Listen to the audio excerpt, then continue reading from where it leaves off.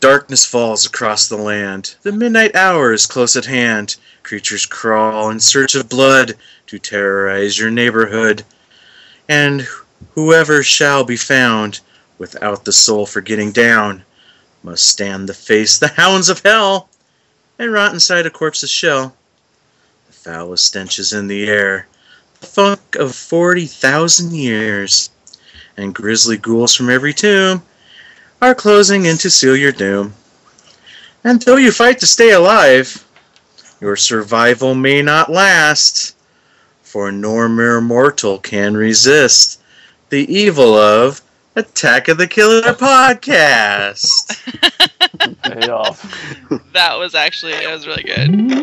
Attention, Thank you. and beyond. Stay tuned for Attack of the Killer podcast. Attack of the Killer podcast. Attack of the Killer podcast. Attack of the Killer podcast. That's time for the show. Yay! Good evening, boils and ghouls, and welcome to our second part of our three-part Halloween-long, month-long Halloween specials on Attack of the Killer podcast. And this haunting episode, we will be talking about the films of one of horror's most iconic actors, Vincent Price. That's right. Before we get into that, you know what time it is. It's time to introduce you to the podcast crew. First off, much like Edward Scissorhands, he doesn't know what to do with his own hands when Winona Ryder is in the room. John Sullivan, everybody. Yeah. Oh, hey everybody, how's it going? After watching the movies for his show Everything Horrible, he quotes The Raven, "Nevermore." Dustin Neal, everybody. Yeah. What's up? Just like the pit and the pendulum, she swings both ways. Terry Turford, everybody.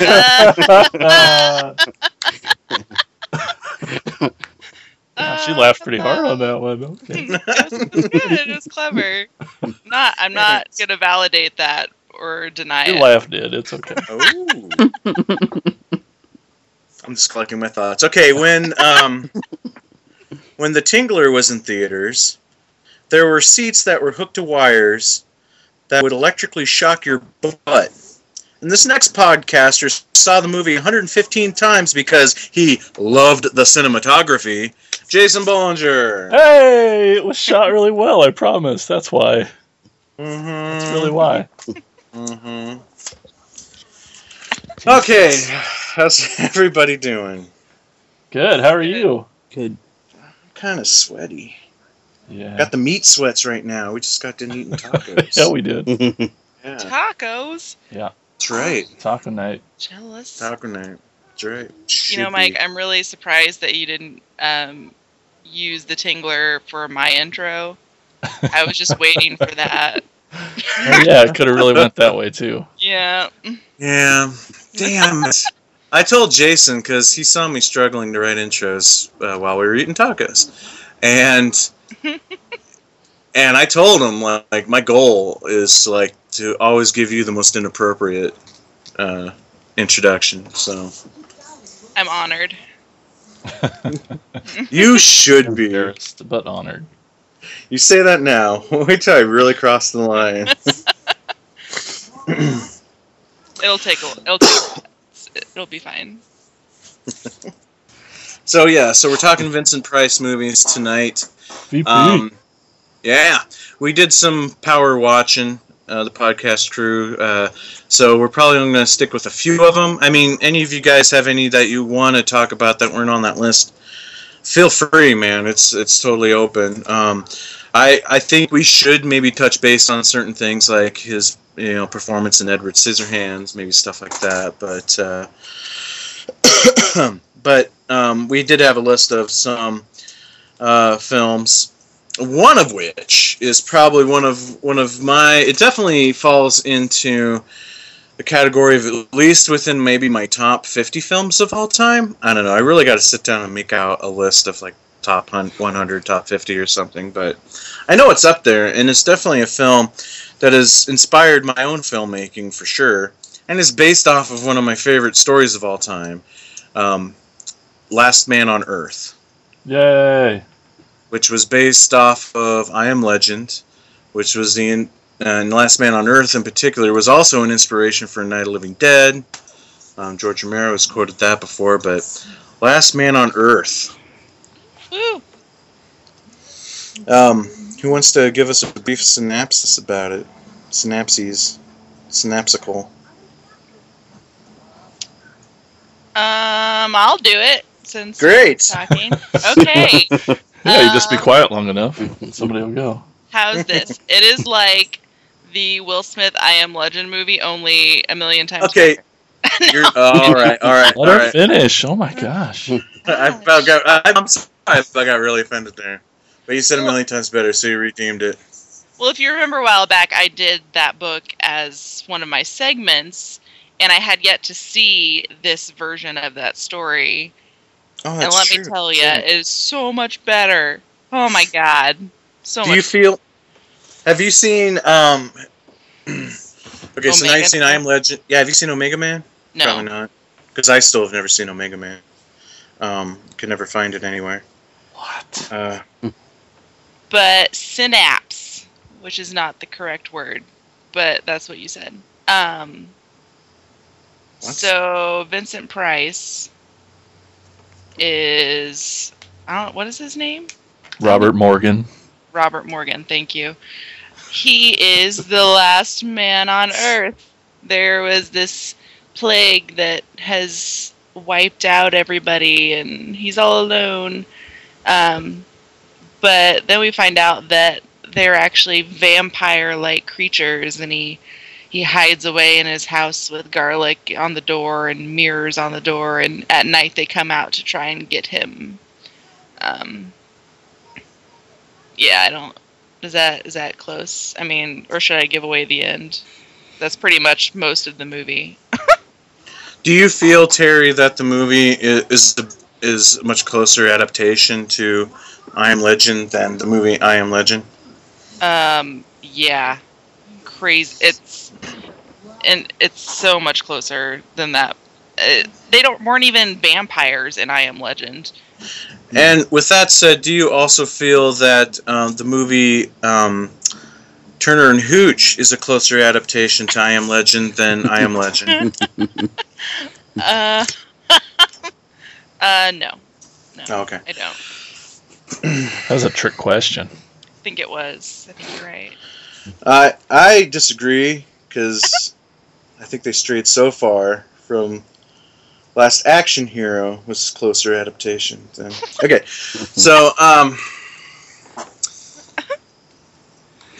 so, with comparing it to I Am Legend, what kind of liberties did they take in Last Man on Earth versus the book? Honestly, it was a pretty solid adaptation. I mean, it's been several months since I've read it, but it all seemed to line up the way that I remember it in the book. There wasn't really a lot that seemed different. I've always felt so too, and I've always wondered why they'd never just called this movie I Am Legend. Right. I mean, it gives credit to the book in the credits. It's not like, I don't know. I don't know why they didn't do that. Yeah. Maybe, I don't know, maybe some rights issues or whatever. Yeah. I don't know when I Am Legend was written, but I'm assuming probably closer around the same time. Because the movie was 1964, so... I'm on it. Give me a second. I'll figure that out. Talk to someone else. But the script was actually written by Richard Matheson, too, so... Oh, I didn't realize that. Well, that's what trivia says on IMDb. So you would think, I don't know why they wouldn't call it that. But if it helps to remind you the character's name in Last Man on Earth, I completely stole the name for our movie Collapse. Our lead actor's name is Robert Morgan in the movie. That is awesome. Yeah. So much so I forgot, I did that. when I wrote I think the original draft, and I'm horrible at coming up with names for my characters. True. Don't say anything. Don't. But I think I was working in the office like a couple weeks before shooting, and I had this epiphany. I'm like, holy shit! Like I'm reworking the script and another draft. And I'm like, holy shit! I didn't just, have hints at the name. I literally stole the name from Last Man on Earth, and I went to the producer. And I'm like, should I change it? Should I change it? And he's like, no. All right, the book was originally released in 1954, and the movie was in 64, so there was about a 10-year gap. Yeah. I didn't realize it was that old of a story. Oh, okay. That's cool. So, Dustin, what'd you think of Last Man on Earth? I thought it was pretty neat. I'm trying not to have all these meld together because Yeah. I literally, that's all I did yesterday. As soon as I woke up, it was pretty much just watch Vincent Price movies. But yeah, this one, a good day. It was a very good day. This one definitely did stick out. I'm a sucker for anything that's like post-apocalyptic, last guy, and I love all the stuff that you see in his house, that he's like his canned food and his generator. I love all that stuff, and I kind of wish I wish it was in color because I wanted to see everything in detail. Like that was in his house, because that's what for me really makes it stand out and makes it real. And to me, when it's in black and white, it's harder for me to distinguish what he's got, just laying around. Like I think there's this one scene where he's talking to that girl in that living room, and I was just looking. You can see everything that's in there, and I seen like his lathe, obviously, and he had like a welder, and of course his maps and stuff. And that to me, when you have like that much detail, I think that's really, really cool. But yeah, I mean, I thought it was a really neat movie. With any of these movies that I watched, I felt like anytime Vincent Price was on the screen, the movie got like 100 times better. And I didn't watch this one until near the end of my viewing. So this one was kind of like, good, it's just him, So he's gonna be in the whole thing, and I get to hear, his monologue and him talking, and this is, so this one was probably one of my favorites, not my most favorite, but definitely one of my favorites.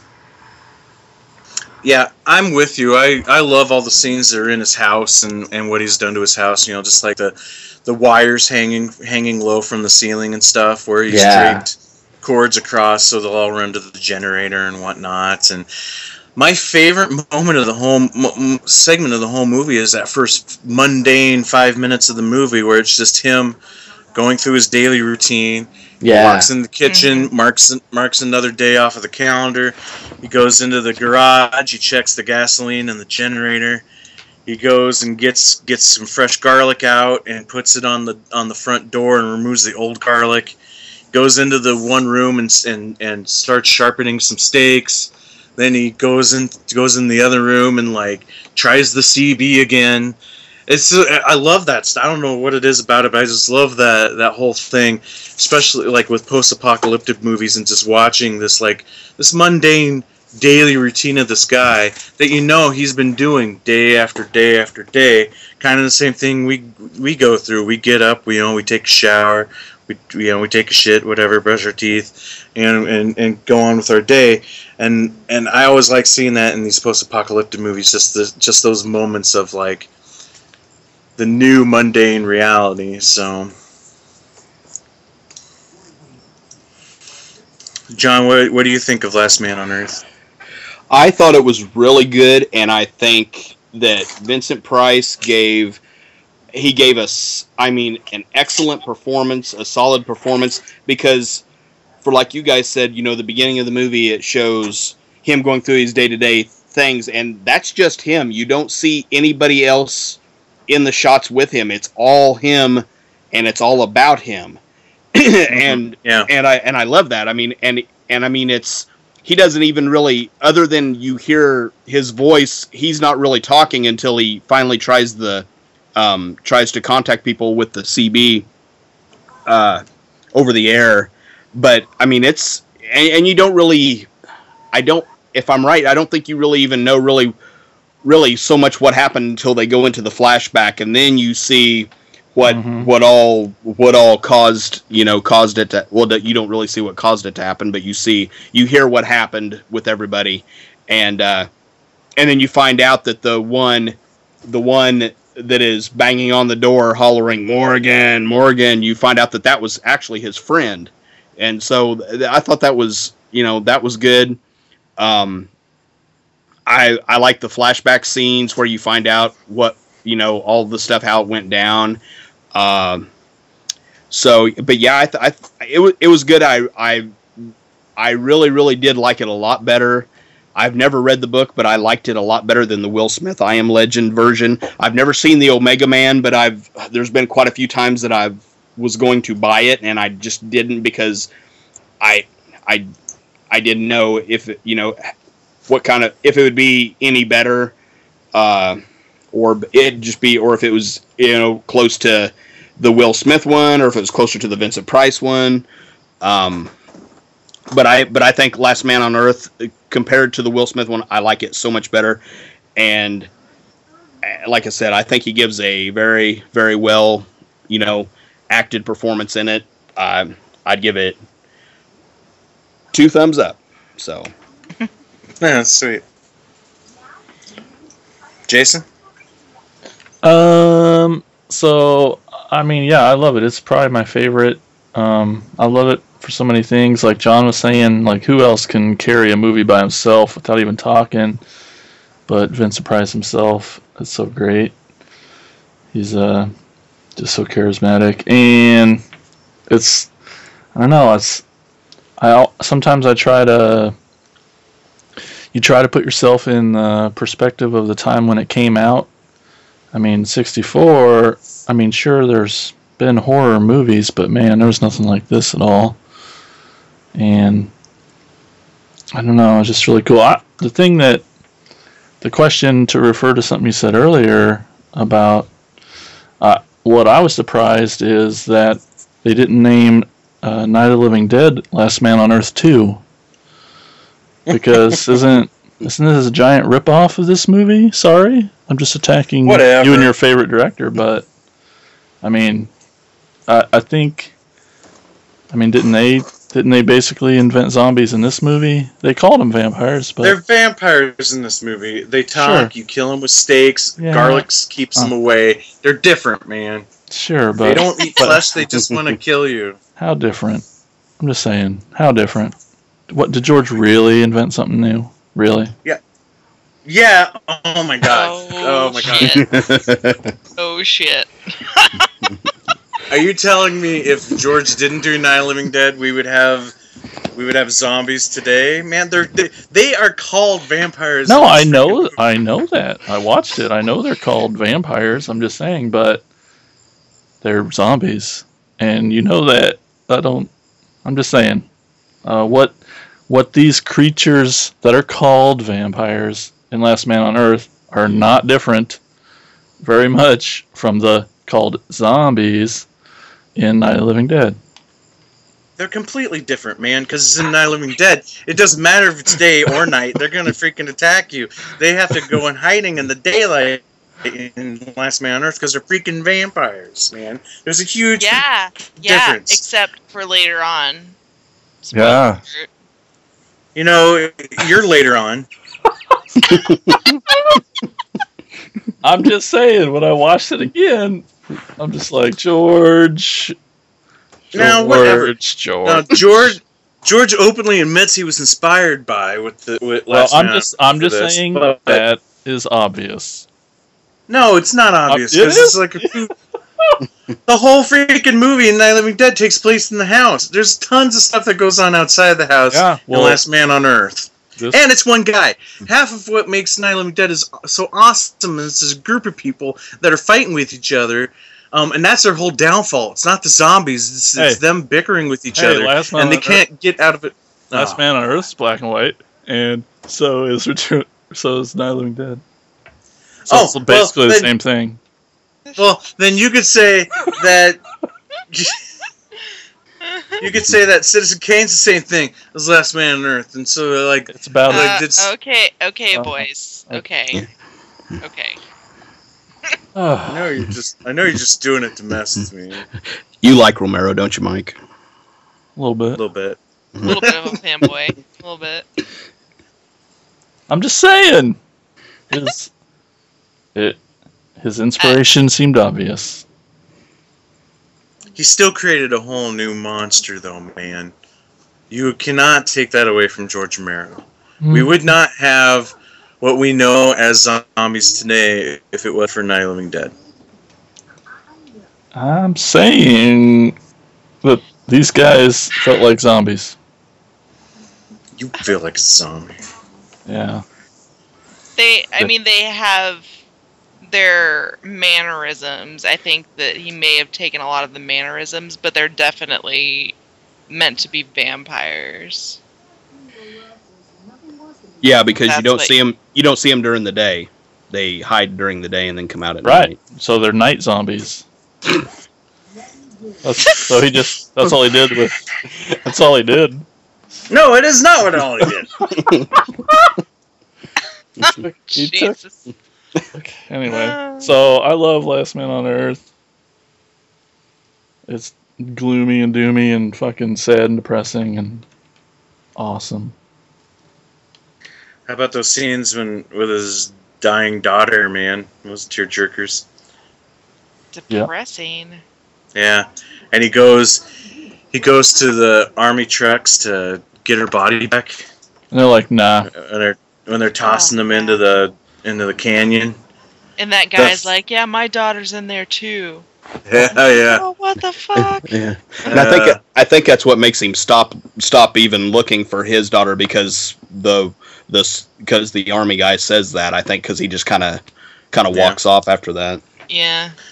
And I love how in the post-apocalyptic world that fire's still going. Like, I guess we don't know I don't think it ever says, right? Like how far past the fall of society that, where Vincent Price is at being the last man on Earth, but you would assume. Yeah, they said it was a few years. Does it say? Okay. Yeah. Okay, I couldn't remember. It said 3 years. And those fire pits are still going. That's some gruesome, dark stuff to think about, because there's always, when he's going outside and stuff, there's always just like lingering smoke from those fire pits. I'm more impressed with the gasoline supply of this town. Mm-hmm. If they got 3 years and there's still plenty of gas. Well, I mean, he had that big tanker that was just like in the middle of the road. That'll last him for quite a while. Yeah, it's just one guy. Person. Yeah. Yeah, and a pit that he takes a can to every day. Well, and I mean, you can siphon from pretty much any vehicle. You can siphon Terry. And a small vampire army. Oh, yeah. Yeah, they don't use any of that gas. Wait, they do. Well, we don't know that until later, when we know that they're capable of doing things. Just kidding. This film's perfect. It's awesome. I love it. Well, we can say it's definitely not perfect. I've always felt... Oh, you go ahead. No, please. Oh, well, I was just gonna... I know that... Was it Dustin was commenting about the black and white? There was one thing I noticed that probably would not have worked in color. He's running from the vampire police or whatever, and he like just jumps up and hides in a bush, and you can't see him in the black and white. But if it was in color, I don't well, Terry, know how they vampires are colorblind, so it's okay. Oh, is that a fact? Yeah, I asked one once. Okay. Well, so you admit they're vampires. How about that dog? That was sad. Aww. Aw, puppy. There was hope. That was why kind of did you over go- before it started. Like, it's like It was Yeah. really short in the book too. I know that was one thing that was really kind of dragged out in the Will Smith one. It was, That he had the dog with him like the whole time. yeah, it was 10 times more Mhm. sad in I Am Legend, Yeah. which I think I'm Yeah. the only guy who likes that movie. It was alright, but I like it. I actually own it. Me too. I love it. I like to watch it all the time. I think it's great. Jason's out for blood this episode, man. I'm This is- serious. I love that movie. I think it's great. I love the zombies in it. Who cares But- if they're CGI? the best thing about the zombies in it is that Mike Patton did the voices for him. So. Yeah, that's awesome. But do you like I Am Legend or Last Man on Earth better? I might like I Am Legend better. I think Jason can easily separate the two because he doesn't know hasn't the original read it. source material. Which you. But it's which interesting we to hear probably- that opinion. I mean, it's Yeah. I mean, I also think I Am Legend's a really good movie.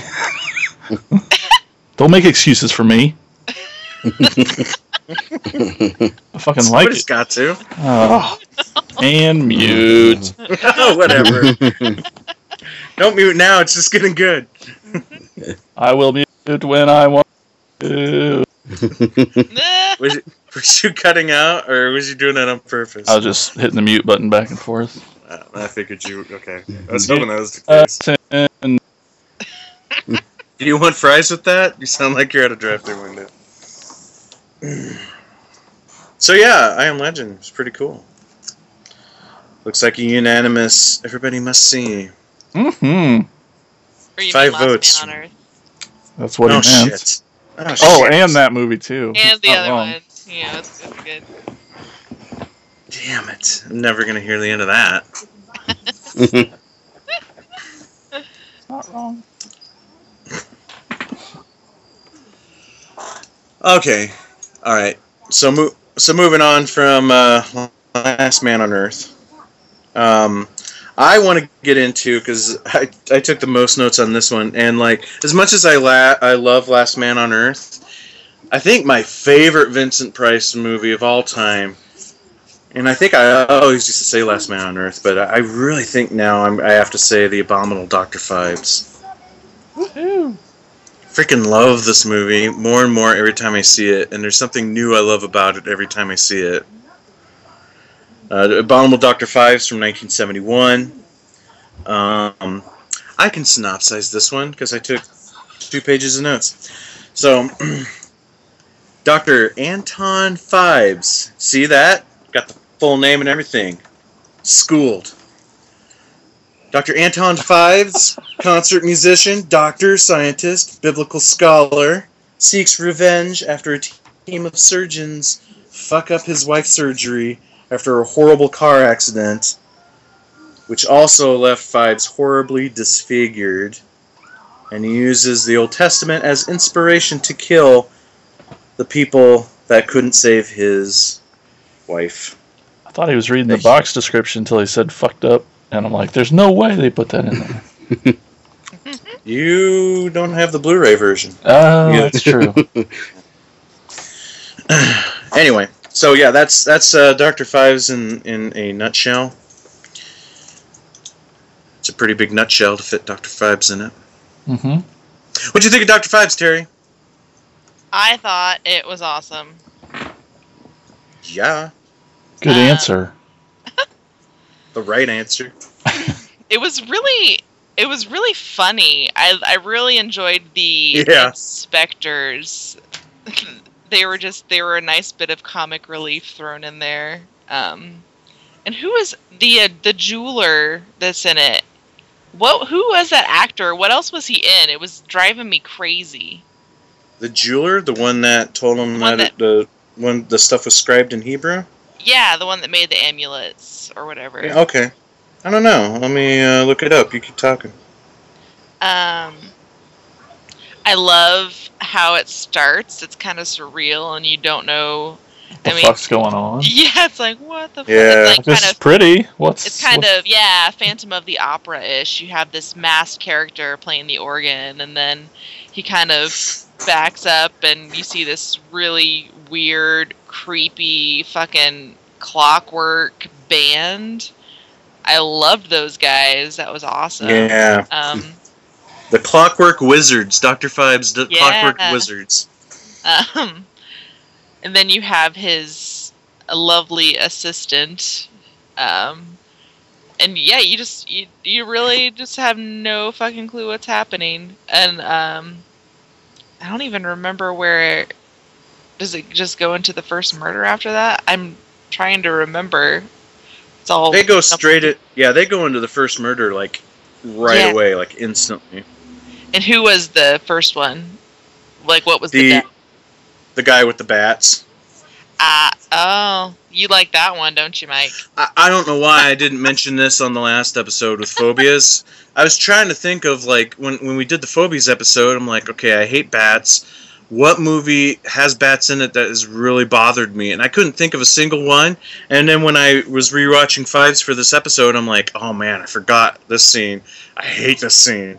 Because, yeah, those are big freaking bats. They're real bats crawling on a real human being while he's laying in bed. And there's bats all over this room, and you get like really close-up shots of the bats. And my favorite shot of the bat, close-up shot of the bat, is the one where he winks at him. Where I'm kind of like, was that intentional? Is that like kind of like the bat saying, yeah, hey, you know, wink, wink. You know what's coming, buddy. F that scene. I'm just saying that was a scene that definitely tapped into the whole bat phobia for me. Yeah. I don't know. It was strange. It was the whole religious, using the 10 plagues as the template for these murders, and it takes a while to get to that. It's kind of like a standard murder mystery, but it's just a lot of fun, and Vincent Price is just, I love that he doesn't, like, he speaks, but he doesn't actually speak. He's got, like, the voice box thing that he connects to. It's just strange enough to make it more interesting than your usual murder mystery craziness. I cannot figure out which one of these actors was the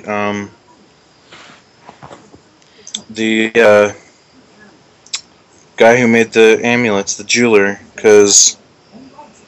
Let me try to figure it out. I'm on. Alright, cool.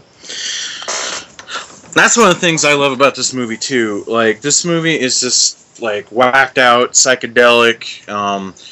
The sets, like, Fives' lair is, like, one of the coolest things since the Batcave, man. It's just so odd and unique, and, like, all these contraptions, and everything's there for a purpose, but you don't really understand what those purposes are. He's got the animatronic band, and he's got that sweet ass pipe organ that he comes rising up out of the ground playing, and weird track lighting, and this big ballroom floor, freaking gorgeous. It's beautiful. Dustin, what'd you think of Fives? This movie. Uh-oh. Was probably my favorite Vincent Price movie. I knew it! Slow played you on that one. I mean, come on. If you got the fucking Rock of Fire explosion playing in your dungeon, that's pretty badass. If anybody remembers who that is. But anyway, yeah, I thought this movie was badass, and I kind of got lost in it, and not just being a Vincent Price movie, but just being an all-out enjoyable movie to watch, because this one, unlike the other Vincent Price movies I watched, was interesting to watch without him on the screen. Like Terry was saying, the two detectives were awesome. This movie reminded me a lot of like Seven, but just, it was the movie Seven. Like, but fucked up in like a 70s way, not fucked up in a 90s way, like, because, Seven's, messed up, but Like for that time period, you know, and like this movie, I'm sure people watch this like, oh man, that's messed up. I thought, I mean, there's so many cool things you could talk about. I love his vehicle with his car, with the side window. profile. Yes. Yeah. I like the first thing I thought, I was like, I want to do that to my car. I want to have a side profile of me, or I guess that was supposed to be him, painted on the window. Definitely him. And why? But why, right? Like, why would that be there? But it's awesome. Yeah. He's that whacked out that it's just, and there's tons of little things like that throughout this whole movie. It's definitely one of those movies that you can watch multiple times and pick something up new with it every time. Yeah. It's the Two Detectives comic relief was perfect. And it was just enough, but not too much to where you're like, okay, all right, this is just too hokey, because they were pretty much serious. It's hard to watch somebody with that accent and not think like Monty Python sometimes. But you know, these guys they didn't lay it on thick, but they laid it on just enough to where you know their parts were very enjoyable. Well, it was just enough comic relief to give you that levity in the movie, but at the same time, not screwball comedy to the point where you don't take the character seriously, because really, the driving force of this movie, other than Fives and what he's doing in his motive, but is the main inspector that's trying to solve the crime. And you buy into that character, you follow that character, you kind of want him to succeed. Part of you is like, you want Fives to succeed, because we're horror movie fans, but then there's that side of you that's like, you want the inspector to succeed, because he is trying really hard to do his job, and he seems like a decent guy, and you know, things kind of go wrong, and they kind of have some mistakes along the way, but. And I also felt like it had some touches of Saw in there too, with the whole key in the chest. That's one of my that's one of my notes. You mentioned comparing it to Seven. I didn't even think of that, because again, the whole you got the 7 deadly sins in Seven, and this is the plagues. But I was calling in my notes I have that this movie is the 70s version of Saw. Because the whole final scene where he's got to dig the key out of his son, or the acid's going to spill on his son's face. But also the whole assistant thing, especially when you get into like Saw 2 and Saw 3. Yeah. Mm-hmm. And who doesn't want to learn how to make a Brussels sprout type what would we call that? I guess maple syrup type stuff to pour on somebody, and then have locusts pick it clean. I mean that's so creative. Like, yeah, that's something I feel like we'd see today. But it was cool because the whole time I'm watching, I'm like, what is he doing? He's got Brussels sprouts now and leafy greens. Like, okay, now what's he doing? Then he gets out that sheet with the outline of a naked lady, and I'm like, okay, man, this just got too weird. And then it all comes together. He drills that hole. He places it down right above her in the room right above her, and and just coats her face with that stuff. And that to me was just really cool and creative for something from '71. Yeah, totally. But is that scene? Do you think that scene's supposed to be comical when he's like going through the Brussels sprouts? Because I was chuckling through it because he like looks at one, he puts it in his big barrel of Brussels sprouts. He looks at another one, it doesn't make the cut, so he tosses it to the side. It was I found it kind of just funny. because it lasted so long. Yeah, yeah, true.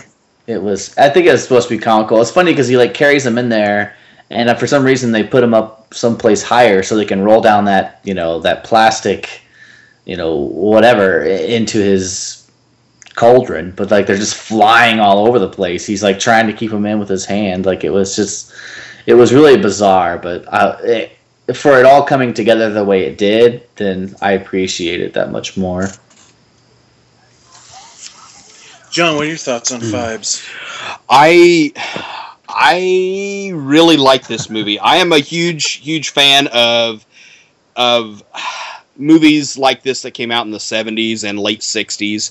I just really, really like that kind of style. And I tell you what, Fibes was out for revenge, and by God, he got it. I tell you, he was out to fucking around. No, he was gonna kick some ass and put him in the ground, and he definitely did that. And I love the way he did each one a certain way and a different style, and used different animals and different things. And you're right about that one scene with the bat when the guy wakes up and you see the shadows of things flying around. Oh, and all of a sudden he kind of wakes up and he sees this stuff, and then they show a shadow here and a shadow there, and it's like you see it's something flying, but you don't know what it is, and then all of a sudden he looks down and there's that one that is like just crawling up his chest, and that thing's like just looking, it's just looking right at him, and then you find out it's not just one there, it's just the whole room is covered in them, and that was wild. And yeah, the robotic musicians that he had, that just added to the creepy feel of it all. And I don't know, did they ever explain who the girl was that was helping him? No, not at all. And Not that's really. that's what I love about her. Like, there's so much emphasis on her, because there's moments where for Inspector Trout, that she's kind of You said his name right the first time. No one else in the movie did. That's funny. where she's kind of the linchpin that kind of starts putting the pieces of the puzzle for him together, because people were referencing, like, when the money from his account after he died got moved to another account, and then this woman comes and withdraws all the money, and then there was another reference to her, and he starts putting the pieces of the puzzle together, and she's basically doing all the dirty work, but she never says a word through the whole movie. You don't know who she is and why she's helping him, but she plays into every bit of his insanity through the whole thing, as if this is my job, and I'm going to do it to the best of my ability. Love what I'm doing. Yet still with a very flat, emotionless performance as well. Like, she hardly ever blinks. She hardly ever, cracks a smile or gets pissed off or freaks out. She just walks around all cute and shit. Yeah, there's that too. Maybe we would have found out if she wouldn't have walked under the acid. Yeah, that's the only time you actually hear her voice is when she screams. That's the only time I think you ever hear anything come out of her mouth, is when she screams.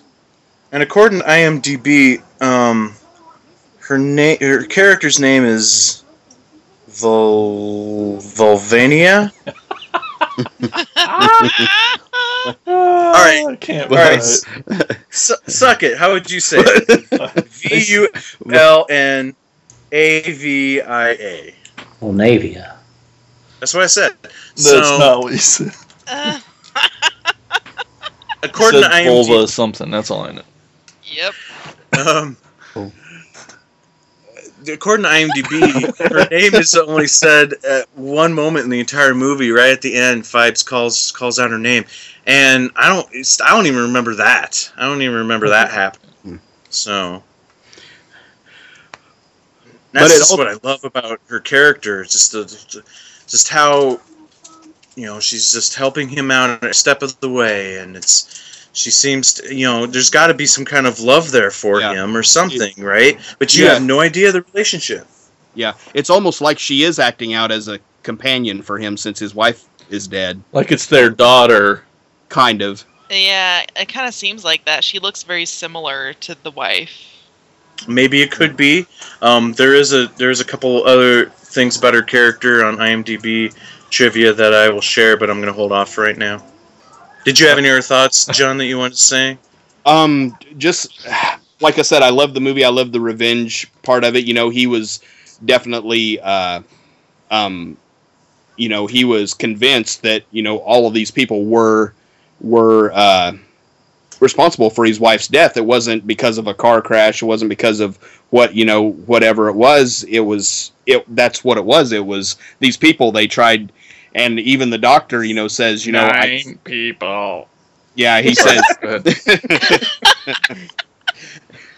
He says, I tried to help her, and he's like, no, he's like, you cut her or whatever, in surgery or whatever, and you killed her, and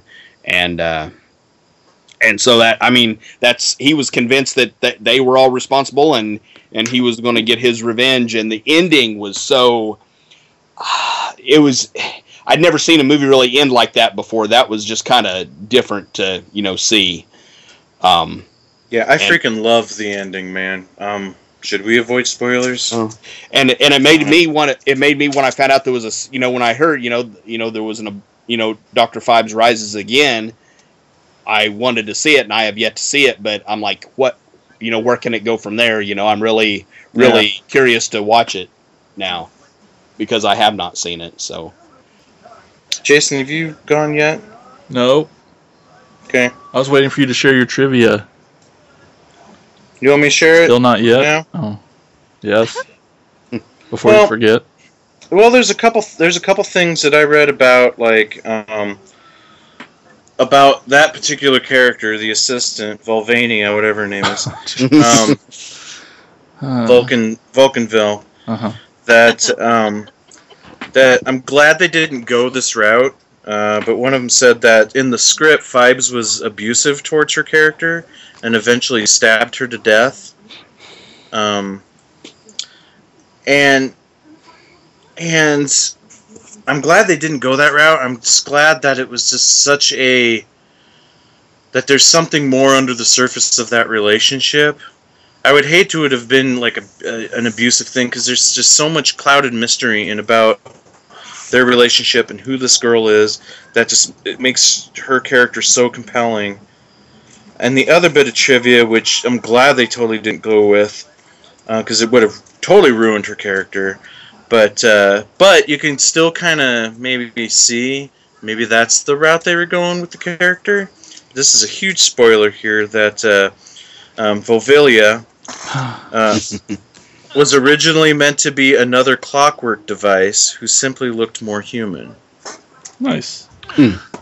That was kind of our theory when we were watching it, that maybe she was a robot, because right before that, he talks about how he designed that talk box for himself after he wasn't able to speak anymore. And then they don't really show her after she gets acid poured all over her, and thinking maybe we would have seen some like gears or some wires poke out. She might have been a robot. Yep, could have very well been. They did look at her funny, yeah. Yeah. So yeah, it could have very well been that is the case. I've drawn that conclusion before watching the movie as well, but I like how they didn't just come out and tell you. I'm glad they let you think, draw your own conclusions on what that character is and who that character is and all that. So, and another thing that I really liked too was they could have very easily, put them, had him be in makeup, with the burns and everything throughout the whole movie. They could have very easily have done that, but they chose to go to make it look like his actual face was the makeup. So I really like the way they for most of the movie you saw him as Vincent Price, and then when you finally get the reveal, it's not. They didn't keep the makeup all the way through the movie, which I liked. I liked to see him instead of him behind makeup the whole time. So I love the makeup in this movie when when his face comes off and you got that skull head. Yeah, I do awesome. too. But I love the makeup work on Vincent Price's real face as well throughout the whole movie, because they do put a lot of makeup on his face that looks bad, which was their way of making it look like his face is fake. And it comes off that way for me watching this movie, that's not real skin there. Just when you get close-up shots of his face, you can really see the makeup pancaked on there and stuff.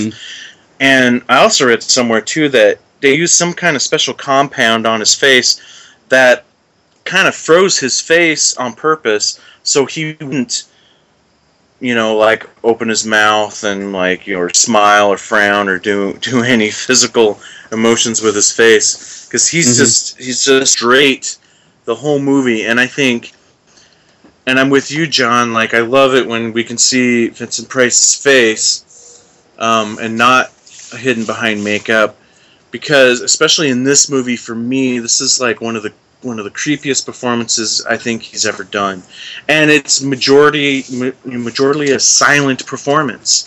And those moments when you do hear him talk, and it's the voice box or whatever, I mean that's all done in post. Yeah, they did that. They added that in, so he essentially on camera is giving a completely silent performance. Mm-hmm. And when awesome. They do.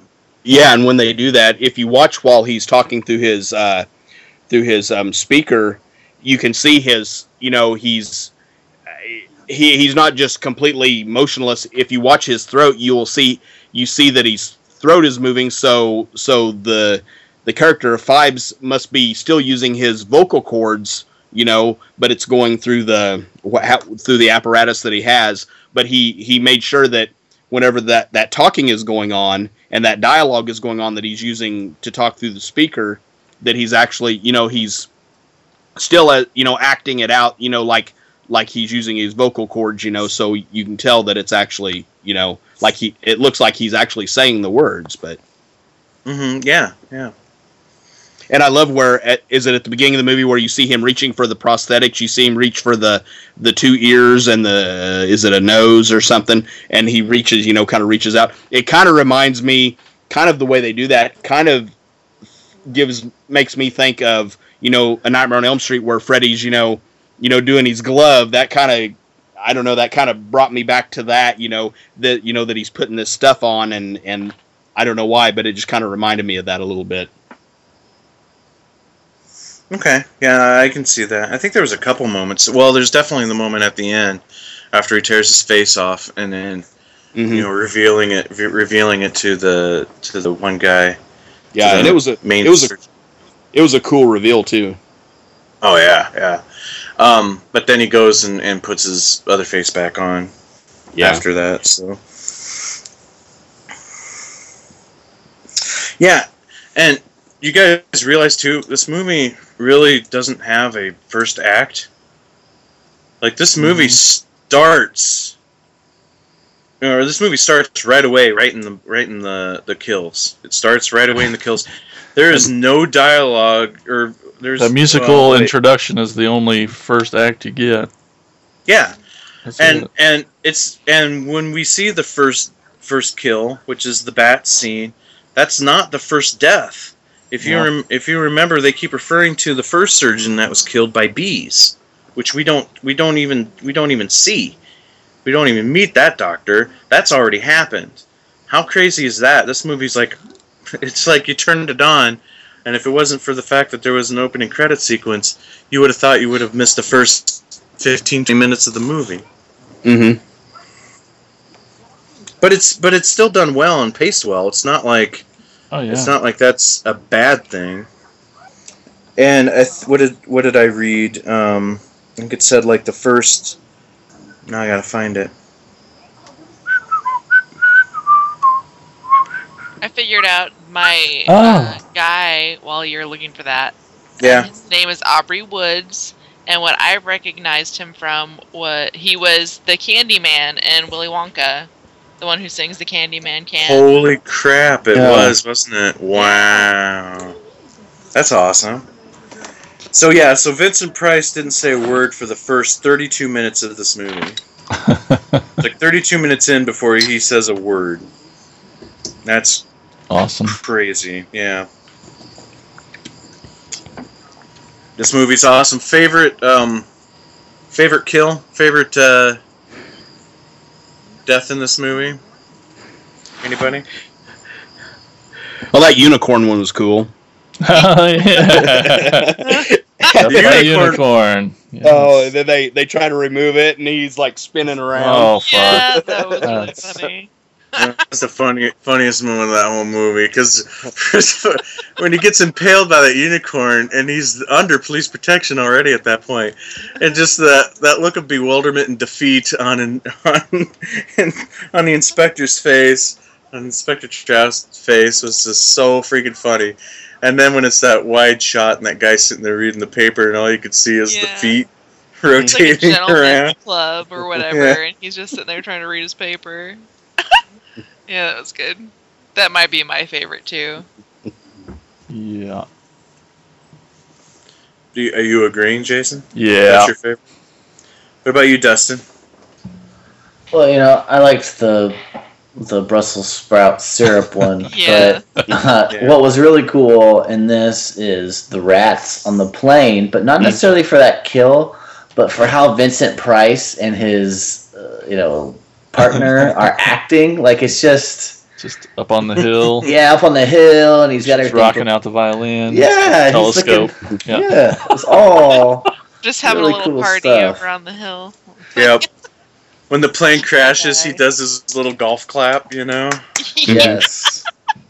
Like that. Well, there. I thought that was really. I thought that was really good. It's hard for me. I think the Rats one is one of my favorites as well, just because the first time I ever saw this movie when I was a teenager, and I saw it maybe on USA Up All Night or something, I don't even remember. And that particular death scene just always stuck in my brain like forever. Because you kind of question, like, okay, the bats one, which is creepy and disgusting and evil because it's bats, that you would think he'd still be able to get out of that, right? Out of that situation. Yeah. And Mm-hmm. maybe Paralyzed with fear. I know, yeah, and that'd probably be me too. Anyway, so More girl screaming, yes. and yes, exactly. The locust one. At what point is that? Well, I guess she did take like a sleeping pill, right? Ah, that's why she didn't wake up. But yeah, at what point would you? I would have waken up after having syrup dumped on my face, or when locusts start eating all the flesh off of my face. I'd probably wake up at some point, or it just kind of seems like the majority, like when the guy's getting his blood drained, Mm-hmm. like his hands are the only thing that's really subdued. His wrists are tied down or handcuffed, I can't remember, to the arm of the chair, but he makes no effort to try to fight with any other part of his body to get out of the situation. And it's this slow process of having all of his blood drained from his body, which is creepy and like disturbing and an awesome scene. But it just kind of seemed like all of these could have been easily avoided at some point, but the rats on the plane, that guy's stuck in that airplane, and there's rats everywhere inside that plane.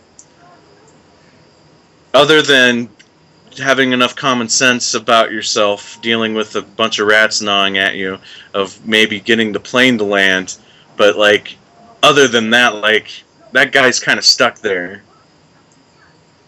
So that one always stood out to me as my favorite one. There's a couple things for me about this movie. One, other than that, yes, Saw and Seven both ripped it off. But, so we did the special effects episode a while back, and I forgot who you said invented the prosthetic pieces. Dick Smith. So did Dick Smith rip that off from this movie? No, because Dick was that long before this movie. Oh. Sorry. And second, But what? oh, but like this had to be. Did this get written because of this location? Because holy crap, like all these movies, one feel like they're just on a stage somewhere. Yeah. But this one, it's like there's so much weird fucking shit with this house. It's like, how did they write it first and then make it? They had to have had this location first, right? Well, that's the thing that I'm just in awe about this movie. The Yeah. location of Fives' lair. If that is all built for the movie, then how the set designers of this movie never won an Oscar is beyond me, because that is some of the most amazing. That's one of the most amazing sets ever on film. A kill I just remembered was the frog mask. That one was badass. Oh yeah. Yeah. And what a nice little, like, you know, a nice little twist on the whole plagues thing. Like the bats one, you know, that's pretty obvious. You know, bees, which is connected to boils, you know, that one, you know, makes sense. Blood, okay, drain the blood. You know, curse of hail, we'll just freeze the guy to death. But frogs, how do you turn frogs into something deadly? Well, yeah, okay, Halloween or masquerade party and a killer mask that contracts on your head. That's pretty inventive, pretty cool. Yeah.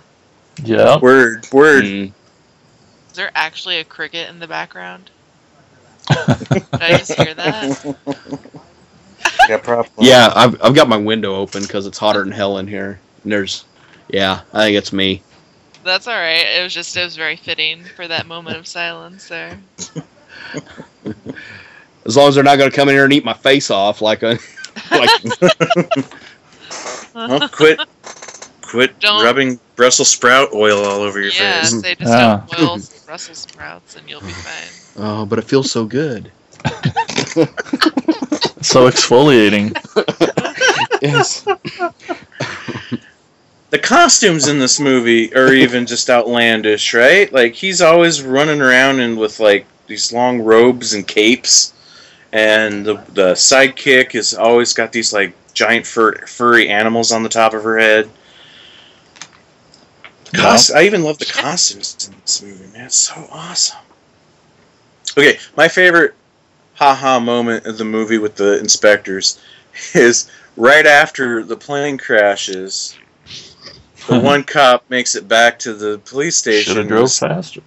Yeah, sorry. Go He's ahead. like, I was pushing it, and he's talking about how he was pushing it as hard as he could, and he think he blew the oil thing, you know, the oil pistons. I don't know cars, and then the chief or the boss man or whatever, I don't know what they have over there, who has been nothing but a jerk face this entire movie.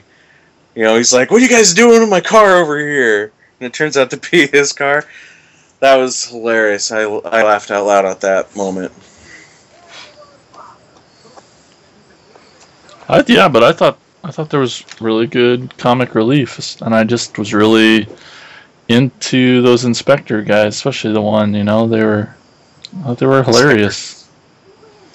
And that's the thing, like, they were really funny, but it was like down to earth funny. It was just funny enough where it was kind of like when comedy is done good in horror is when the comedy comes from the characters being in the situation and not doing something slapsticky or making jokes at the horror elements, but just the idiocy of the protagonists in the movie dealing with situations. That's when the comedy is done really well, and it is done really well in this particular case. They could have easily been bumbling, slapsticky cops tripping all over each other, that kind of thing. But the comedy was real human emotional comedy coming from their reactions to situations and dealing with situations, to the point where you still really liked Inspector Trout. He wasn't just there to be funny, but like you really wanted him to succeed and pull through and save the day. Because he also at the same time was the only guy in this whole movie that had a level head on his shoulders and knew what the F was going on. Like, he went to his boss a couple times. It's like, you know, I think these deaths are connected.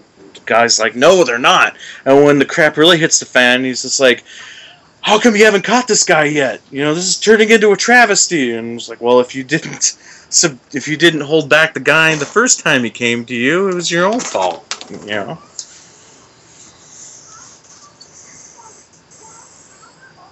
Yeah. Yeah. Something else that was interesting that about that movie is that he was Vincent Price's character was sticking to the whole, plagues or whatever, because there's a scene where they've got that nurse or whatever she is, or nun, I can't tell what she is, but they're keeping her in that building, and they get into an elevator, and Vincent Price is in there, and those are well, not necessarily the last two, but there's two people that he could kill right away that were the doctors. Because he's in the elevator, and he even turns around. They don't even he doesn't even get a close up or anything. It was just something that kind of happens in the background that I thought was really neat, and they were all in there in that one elevator for that brief moment to where he could have taken advantage if he wanted to, but no, he continued on with the Brussels sprouts.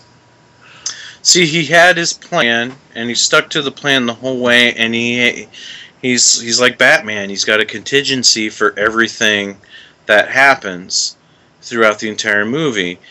It's like every time the cops thought they were catching up to him and starting to outthink him, he was already still 10 steps ahead of them and still anticipating every move. Like when they do have the chief surgeon under police protection, then you realize that's part of his plan. He wanted the guy to be under police protection so that the guy's son was not being protected and he can go grab the son. Which also makes me think that whole ending, everything about that ending, which is amazing and awesome, everything that happened in that ending was all completely premeditated by Phibes. Even to the point of the assistant getting killed by the acid, I still think was maybe premeditated by Phibes himself. Cut the loose ends, man. Mm-hmm. You don't want her sticking around and be able to spill the beans. Has anybody seen the sequel? I know I have, but I can't remember a thing about it. And I thought I owned it because I thought the DVD I had was a combo of 1 and 2. Yeah. But it's just 1, and man, I really want to watch the second one really, really bad now. Yeah, I think it was released in a 2-pack on that Midnight Madness. Not MGM. I can't remember MGM. that Midnight Madness movie, Moonlight Madness or whatever they was doing there for a while, where they had all them classic movies and they would do 2-packs, and I think there was one that had the first one and the second one, and that'd be a great one to have if a person could find it. I haven't been able to track it down, other than I have seen it on eBay and Amazon, but I've just never seen it in the stores though. The copy I have of the Abominable Dr. Phibes is just the first movie, but it's also on the Midnight Movies MGM label. So, But you're right. I'm pretty sure there is another one too. That is the 2-pack. I know I've seen it. I swear I used to have it, but I guess not. Never mind, I'm a liar. I really need to see it bad. We may have to track that one down. Even if it's not for an episode show, we still need to track it down and watch it. Because I can't remember it, and I need to know what happens. And Phibes is such a cool character, man. I would have loved to have it turned into a full franchise. If they would have kept going and making movies, man. Granted, his motive is done after the first movie.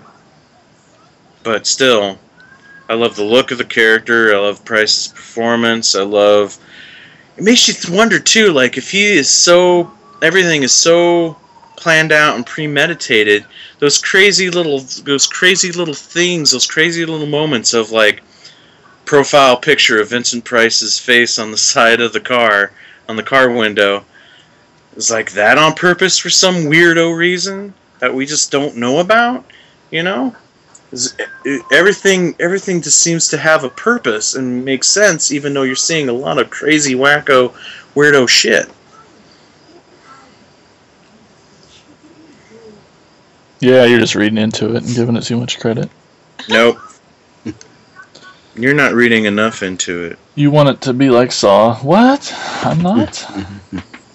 But wouldn't it be cool on the second one if they actually went back and showed the bee kill that we never saw in the first one? That'd be awesome. Well, here's an interesting thing too about the sequel. The doctor that the one that played the doctor that got his blood drained, the one watching the getting all excited about watching his 8mm snake charmer movie. Yeah, that one really, I didn't care for that too much, guys. But Oh yeah. But that The was movie or the that's- kill? no, Okay. the girl in the Snake snake. charmer. But Yeah. that was something that made me cringe. But go ahead. Anyway, that character is in the sequel, or at least the actor, anyway. Oh, the doctor, or Yeah. the guy that got his blood taken. Mhm. Yeah, the guy that got his blood drained is in the sequel. So, who knows, man? Well, Oh, no. his blood was left there in the jars there on the mantle, so maybe maybe they put it back in. I don't know. I don't know. Anybody familiar with the actress Carolyn Monroe? I think that's how you say her name. Nope. She was the female lead in William Lustig's Maniac, but she did a lot of genre movies in the 60s and 70s and 80s. Maniac was just the first one that sprung to my mind that you guys probably know her from. But anyway, pretty big horror actress from that time, and she played the wife, Dr. Phibes' wife, who we only see in pictures throughout this whole movie. Oh wait, never mind. We also see her dead body at the very end, but spoiler alert.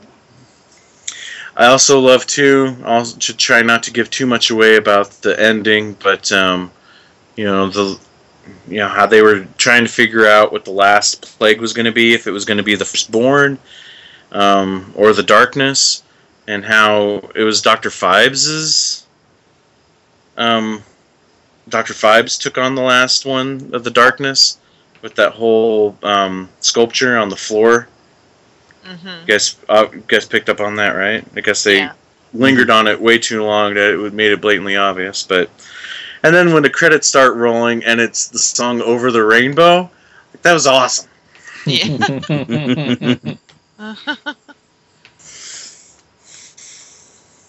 So yeah, abominable. Dr. Phibes is highly recommended. Very difficult to say, but you guys should definitely check out Abominable Dr. Phibes. So. It's too many letters in there. Abominable. Any final thoughts on Dr. Phibes? I'm not saying abominable again. Damn it, I just said it. No? It was cool. Yeah. So we can move on.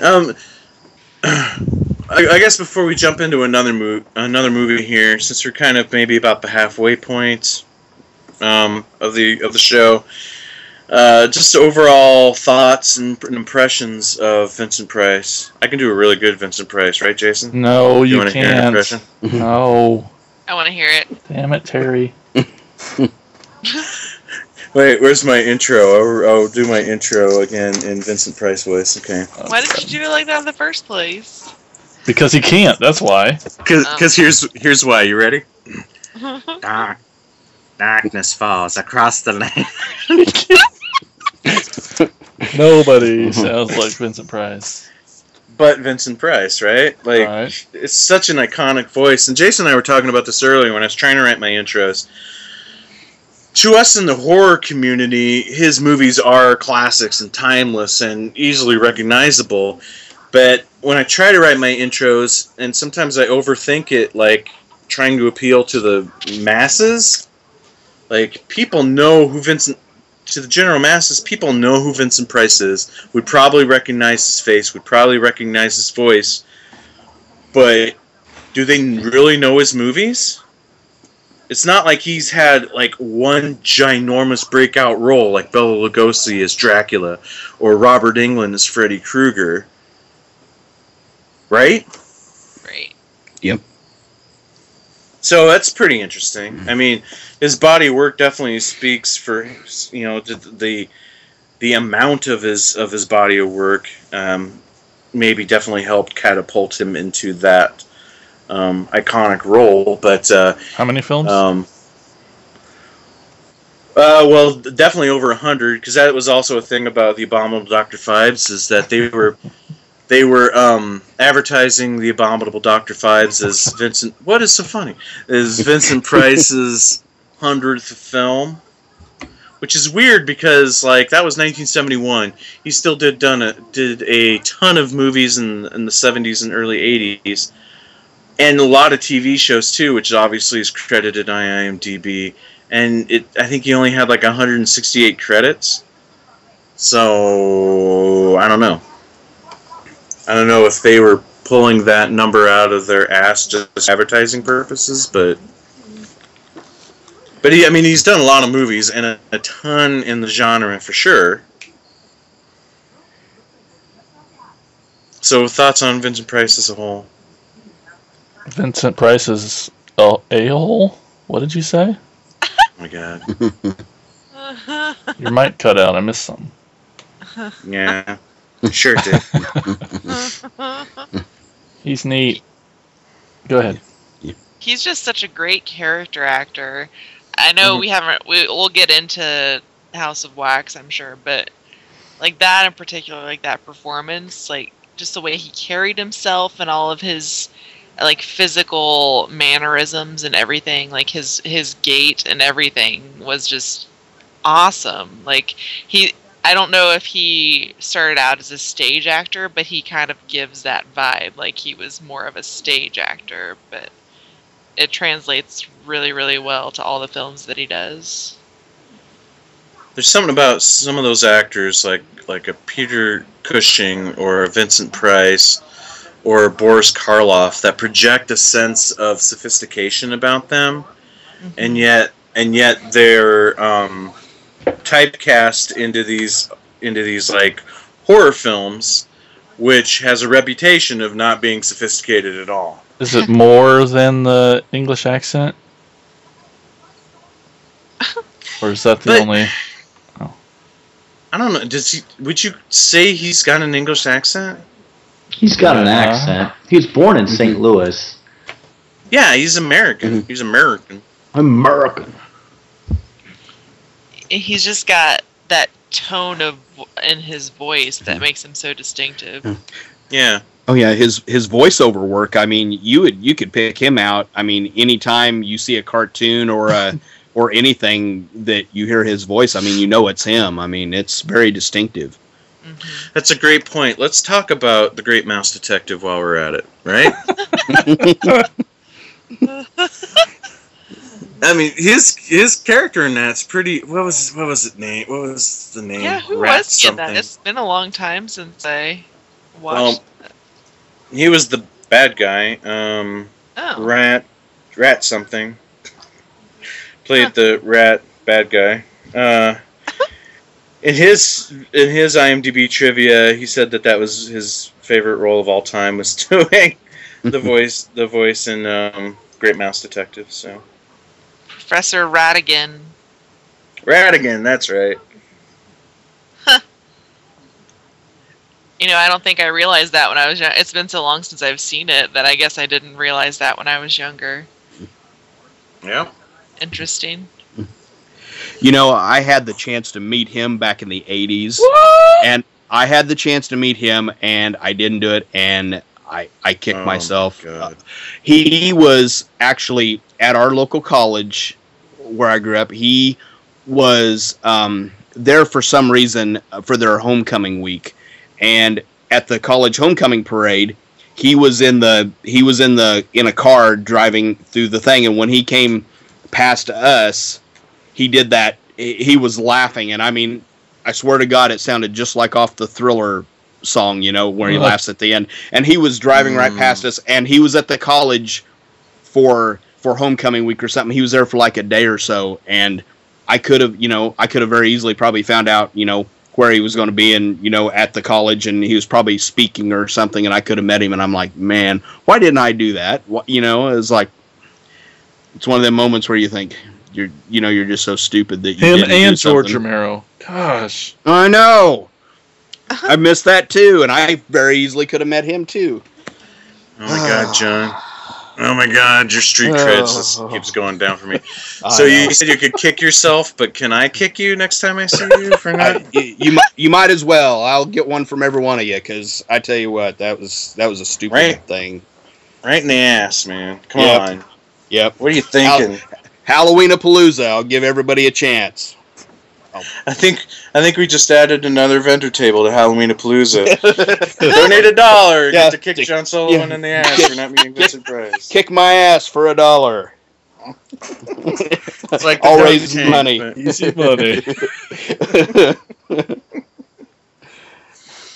I don't know. Maybe like the stuff that really, I don't know. It's hard to say because he's been doing it for a while, and I forgot too. Like his horror movie cred goes all the way back to he was the lead in Invisible Man Returns. I totally forgot all about that.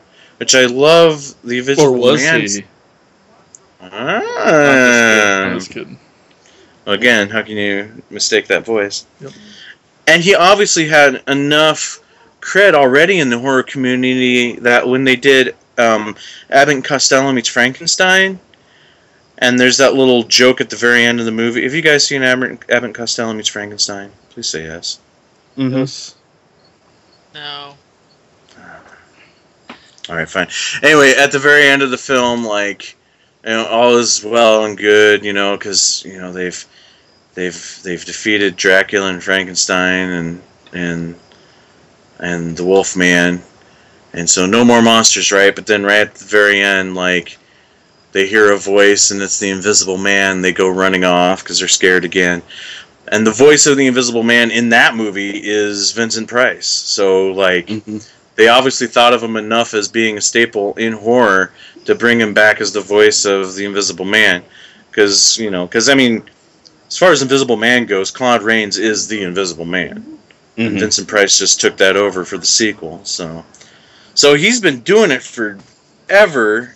And so I hate to say, like, if there was anything that really put him above the rest, but maybe those Roger Corman Poe films? Because those are always the first thing that spring to my mind when I think of Vincent Price, is those Poe films. Like, I could just see him in that crazy ass costume, working the crank in Pit and the Pendulum, or in The Raven, which is a very funny movie. It's actually more of a comedy than a horror movie, to be honest. But just Mask of the Red Death, you know. And he did all of those Corman films, and that's the other thing. I think maybe this is another thing that makes Vincent Price really stand out and made him such an icon, is that he to listen to him talk and whatnot, you would think that this is the type of guy that's only going to pick the top projects. It's going to, that he's an actor and he's going to be doing Shakespearean roles and blah blah blah. But then he'll work in something big budget, and then he'll turn around and work in like $2 Roger Corman Poe movies, right? Like he's done every budget level, but still comes off super classy and still comes off as still having a great time and giving 110% no matter what role. He just seems like the type of guy that would be super cool to hang out with. And John could have, but he didn't. Yeah. Yeah.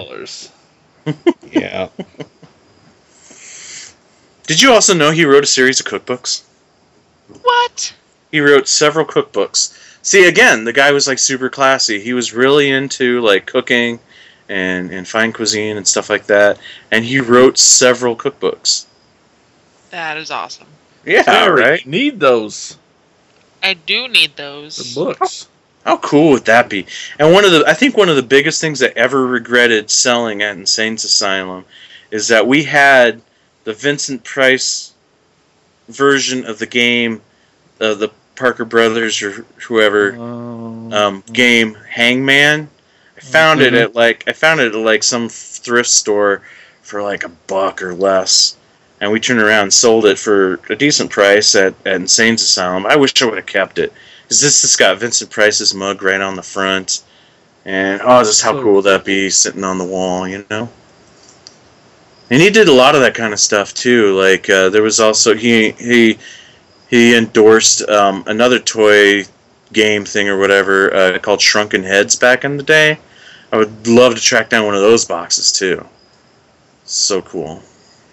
Did a lot of that stuff, and not just horror, man. He wrote cookbooks. What the fuck? Dustin, you're quiet. What are your thoughts on Mr. Price? Yeah, I mean, yeah. I like the guy. I like what he's done. I really don't have a lot to say about him. I guess. I mean, he's. Well, did you watch much before we've done this episode? You know, you said you did a marathon yesterday. Were you familiar with much of his work before? Well, I've always been familiar. It's just like one Yeah. of those things where you just never got a chance to watch, or I mean, it's hard to get your hands on these types of movies unless they're on Netflix or you can go buy them. But I mean, I always knew who he was. I was always aware of Vincent Price, and I'd seen him in a few things in here and there. I'm still trying to think of the movie that I saw a long time ago, where it was just that we were talking about earlier, where he was like a cult leader. I can't find it on the IMDb one. It's probably like you said, we eliminate half of those movies when I say he was a cult leader. But I mean, he seemed like a cool guy. I would like to. I guess now that after I've seen these movies, I would like to see if I can maybe find some interviews of just him being him and not these characters, just to see what he was like as a person. He also seemed to be the type of guy that really embraced what he was doing. Like, he could have been a guy that could have easily, didn't want to be typecast into these type of roles, but still embraced it. Like, I still remember the episode of The Muppet Show that he hosted. Anybody? I think so. Alright, yeah. No. And it was a Halloween-themed episode, and it was all just, Vincent Price is on, so we got to do a whole bunch of, Halloween-typey skits and stuff like that. And, I mean, there's even a Muppet on The Muppet Show that is based off of Vincent Price. I think his name is even Vincent. So, anybody know what I'm talking about? Why are we talking about the Muppets on this show, Mike? I don't know. Just Muppets are We were all awesome. I googling mean, Muppet Vincent. I remember a bit of it. I don't know if I've ever seen the full episode, but I remember him with Kermit. Okay, so top 3 favorite Muppet Show episodes in this What? in this order. Number 3, the Star Wars episode that had the host Mark Hamill, but it also had him show up as Luke Skywalker, claiming that Mark Hamill is his cousin. And it also had Chewbacca, C-3PO, and R2-D2 in it. And it had Gonzo in a Pigs in Space episode playing a version of Darth Vader. Awesome episode. Number 2 is the Alice Cooper episode. And then number 1, the Vincent Price episode. Oh, top 4 episodes of Muppet Show.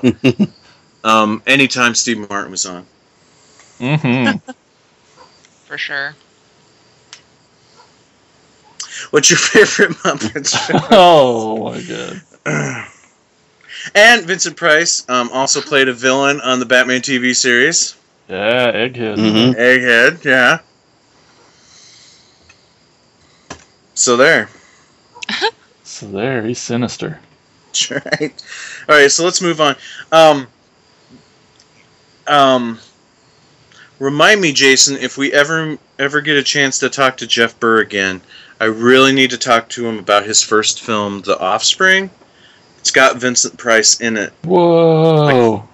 The man for his first movie got to work with Vincent Price. How crazy is that? I just want to be like, dude, were you crapping your pants the whole time Vincent Price was around? Because I would have been. Yeah, and John would have been too. Mm-hmm. Yeah.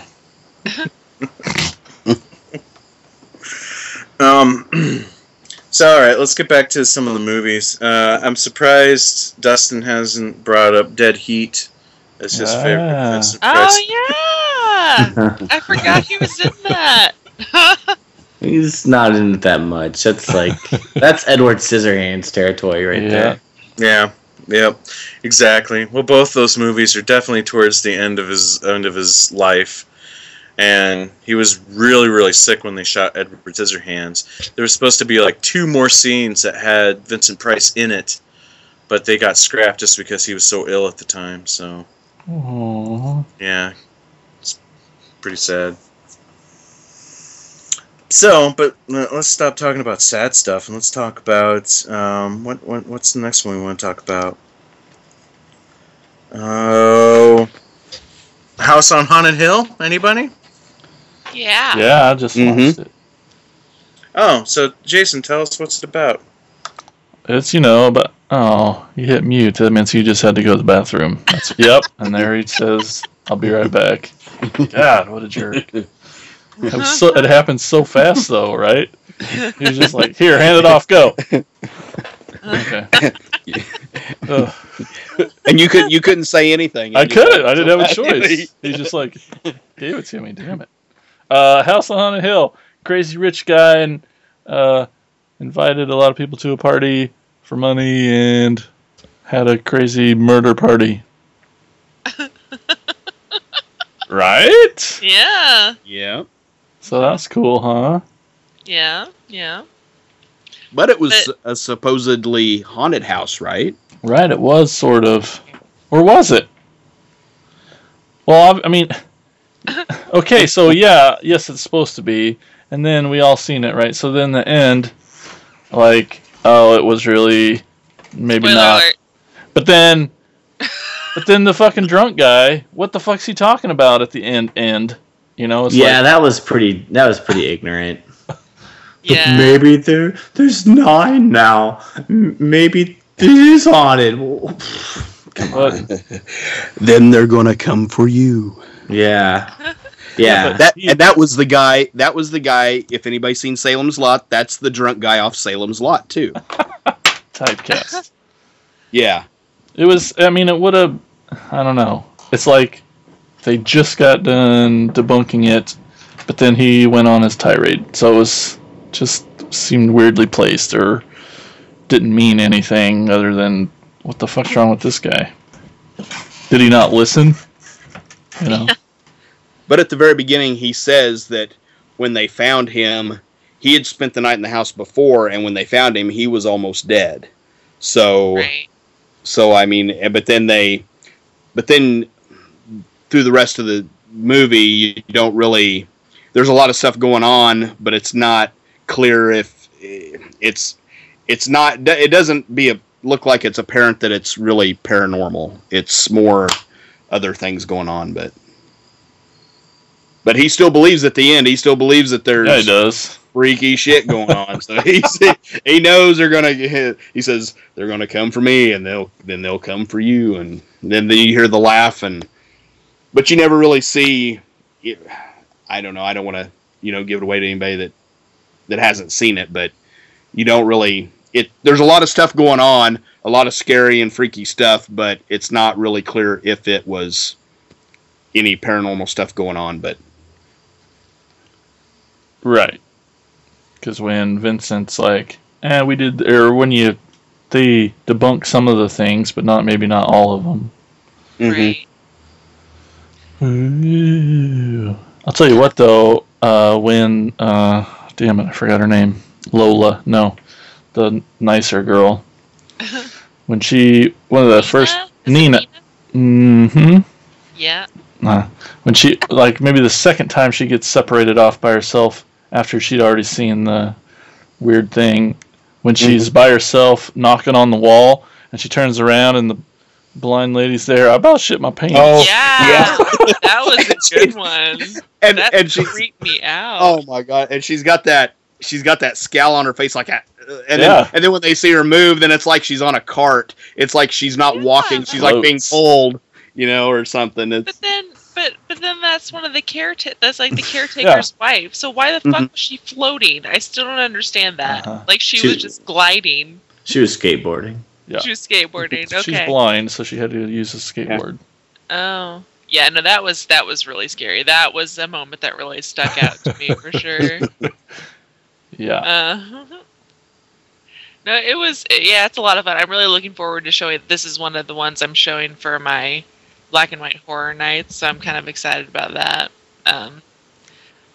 But I need to watch, now that I've watched this one, I need to rewatch the remake that has like Jeffrey Rush in it. I'd seen that one before, but it's been so long that I really don't recall much of it. But now that I've watched the original, I need to go back and rewatch that one and see if it holds up compared to it or not. And I think in that remake, they show a lot more. They show a lot of stuff that is supposed to be paranormal. I think in that one. Yeah, and I feel like there was like a lot more death, like people actually die in that one, as opposed to just people faking it and scaring other people the whole time. People die in this one. Right? Well, at the very end, a couple people finally die, but not.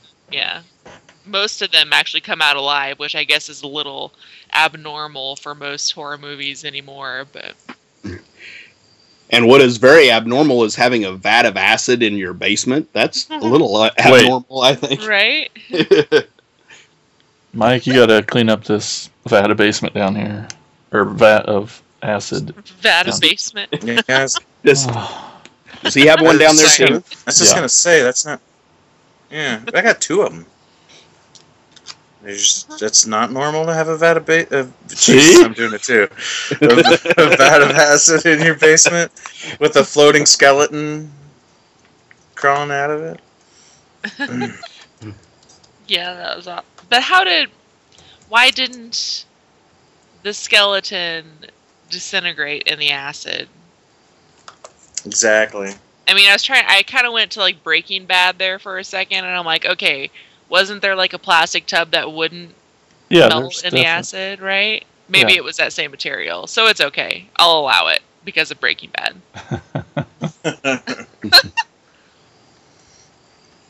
I agree. I agree with everything you guys said about this movie. Whatever, you jerk. You just ran off the second you could. Another weird thing I had was at the end, when Vincent is standing there and they all run down and he like explains what happened.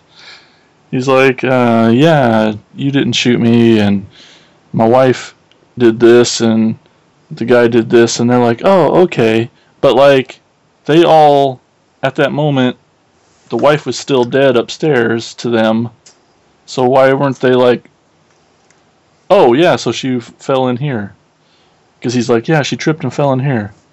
But to them, they would have still thought she was upstairs, dead from hanging herself. Right. So I was like, but they were just like, oh, okay. They were just very accepting, yeah. Huh. Yeah, there's definitely Just like, give me my money, I don't care, let's go. There's definitely issues with the logic of this film or the reality of this film, and then what bugs me about it is like there's reality holes in this movie. Like, why is there a vat of acid in the basement? Why does this character do this? Or how come a skeleton is crawling out of it? And like, how come we're seeing these ghosts, but it's all not real? It feels like they try to keep the movie way based in reality, saying, okay, the movie's not really haunted. These were all just tricks. But then, like, the tricks come off less realistic. Everything comes off as less realistic when you say it's grounded in reality, as opposed to just accepting the fact that the house is haunted. Yeah, that's true. I don't know. It was fun. I liked it. I'm trying to remember what this movie. Oh, there it is. This was made by William Castle, who was really famous for he was kind of everybody referred to him as kind of like the schlock Hitchcock. Mhm. And there was even, I think, like maybe like a little rivalry going on between Castle and Hitchcock. But Castle was definitely far more interested in the theatrics than really hashing out a good script. I'm not saying, I'm not saying I don't like House on Haunted Hill. I love House on Haunted Hill, and I love all of William Castle's movies. But movies like The Tingler, I mean, come on, that plot line is so hokey. Mm-hmm. And it doesn't even make a stitch of sense. But I still love it, don't get me wrong. Oh. But William Castle was definitely seemed like he was far more interested in the theatrics of the movies than anything else, because he was famous for trying to enhance the theater-going experience. And this movie was filmed in what was called Emergo. And what they would do is, in the scene where the skeleton rises out of the acid bath, they would have, in theaters, they would have wires running across the ceiling of the theater. And during that moment when the skeleton rises out of the acid, they would have a plastic skeleton, a life-size skeleton, come shooting down over top of the crowd when that moment happened. So there's all kinds of stuff like that, like the Tingler I mentioned in the intro. There was little electronic devices underneath certain seats that when the Tingler was running loose, they would shock the seats, and you would feel a little electric shock on your ass. All kinds of crazy stuff like that William Castle used to do. 13 Ghosts was another one. Where you would have to wear a special set of glasses in order to see the ghosts on screen, kind of thing. All kinds of crazy gimmicks that I love, and I love that total thing of the total theatrics of the whole thing. Yeah. Which when you're watching these movies nowadays, like on Netflix or on DVD or whatever, the movies definitely don't hold up as well as they did back then, because that was the intent of those movies, to play in theaters with these gimmicks. And I would have given anything to have been able to have seen those movies back in the 50s and early 60s that had all this stuff. I mean, it would have been fucking awesome to be able to see, have to be shocked in your, a mild shock in your seat, whenever the Tingler comes onto the screen, or I think the glasses on 13 Ghosts was called Percepto. And you could, and they said you could, if you was too scared or whatever, you could do it so you wouldn't see the ghost, or put it a different way so you would see the ghost. And they said, well, nobody was going to not want to see the ghost, because that's why they went to the movie, so everybody would, look at the ghost. And there's quite a number of those glasses that survived, and I would love to have a pair. But absolutely. That stuff doesn't happen now. Nobody does that. And William Castle was, and don't get me wrong, I love Alfred Hitchcock movies. All of his films. I don't think there's one that I probably don't like, but William Castle was a genius when it came to this stuff. I mean, he went out and he promoted the hell out of stuff, and he would even show up to places. And he would travel with his movie. Yeah. So I mean, could you imagine sitting in that fucking seat and getting zapped, not knowing that was going to happen? Oh man, it's so awesome. And the Tingler is the ultimate of the whole William Castle shtick, because not only was it the most intense thing he ever did, like literally hooking things under your seat to shock you and make you jump up out of your seat, but the way it plays out in the movie is genius. Like, Vincent Price is tracking down this Tingler creature, which looks like an overgrown centipede with like pinchers on the front of it. Yeah. And it gets loose in this movie theater. And on the screen.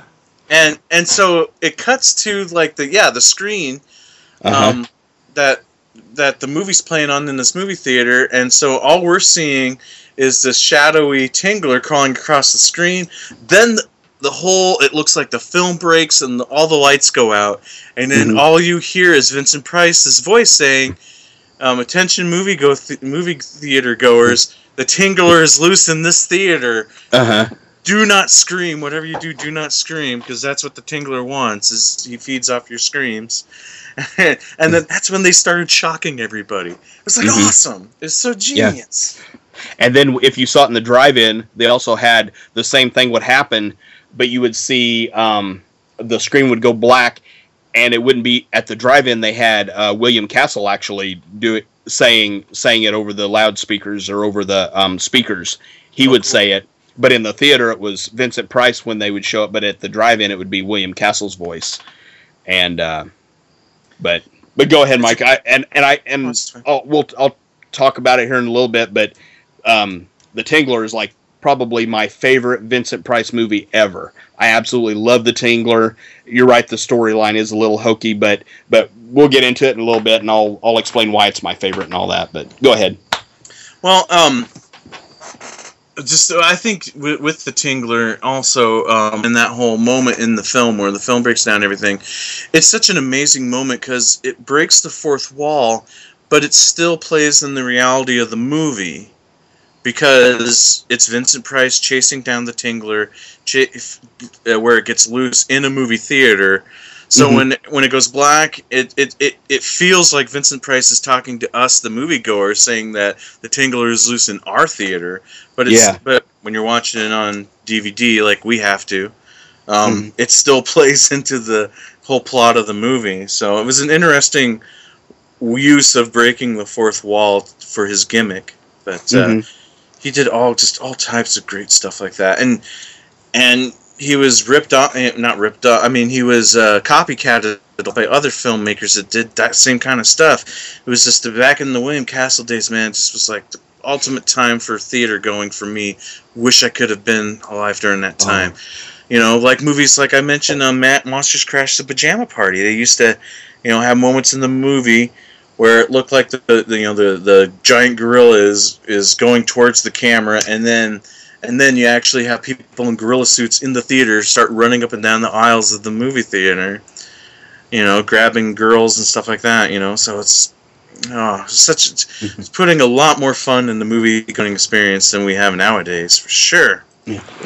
Oh yeah, and Alfred Hitchcock. Don't get me wrong. I mean, he promoted the hell out of like Psycho, and I mean, like in the big cities. I mean, he had stand-ups of him saying, no one will be admitted after the start, after the start of the movie, and all of this, and he had all kinds of ads, and I mean, he promoted, but nobody did it. I don't think like William Castle did. William Castle was awesome. He had the gimmicks, and he knew what to do for what movie, and I mean, and most of the time it might have been maybe some sort of like the Percepto glasses. That might have been what maybe brought people into the movie. But I mean, he was smart. He knew what he was doing.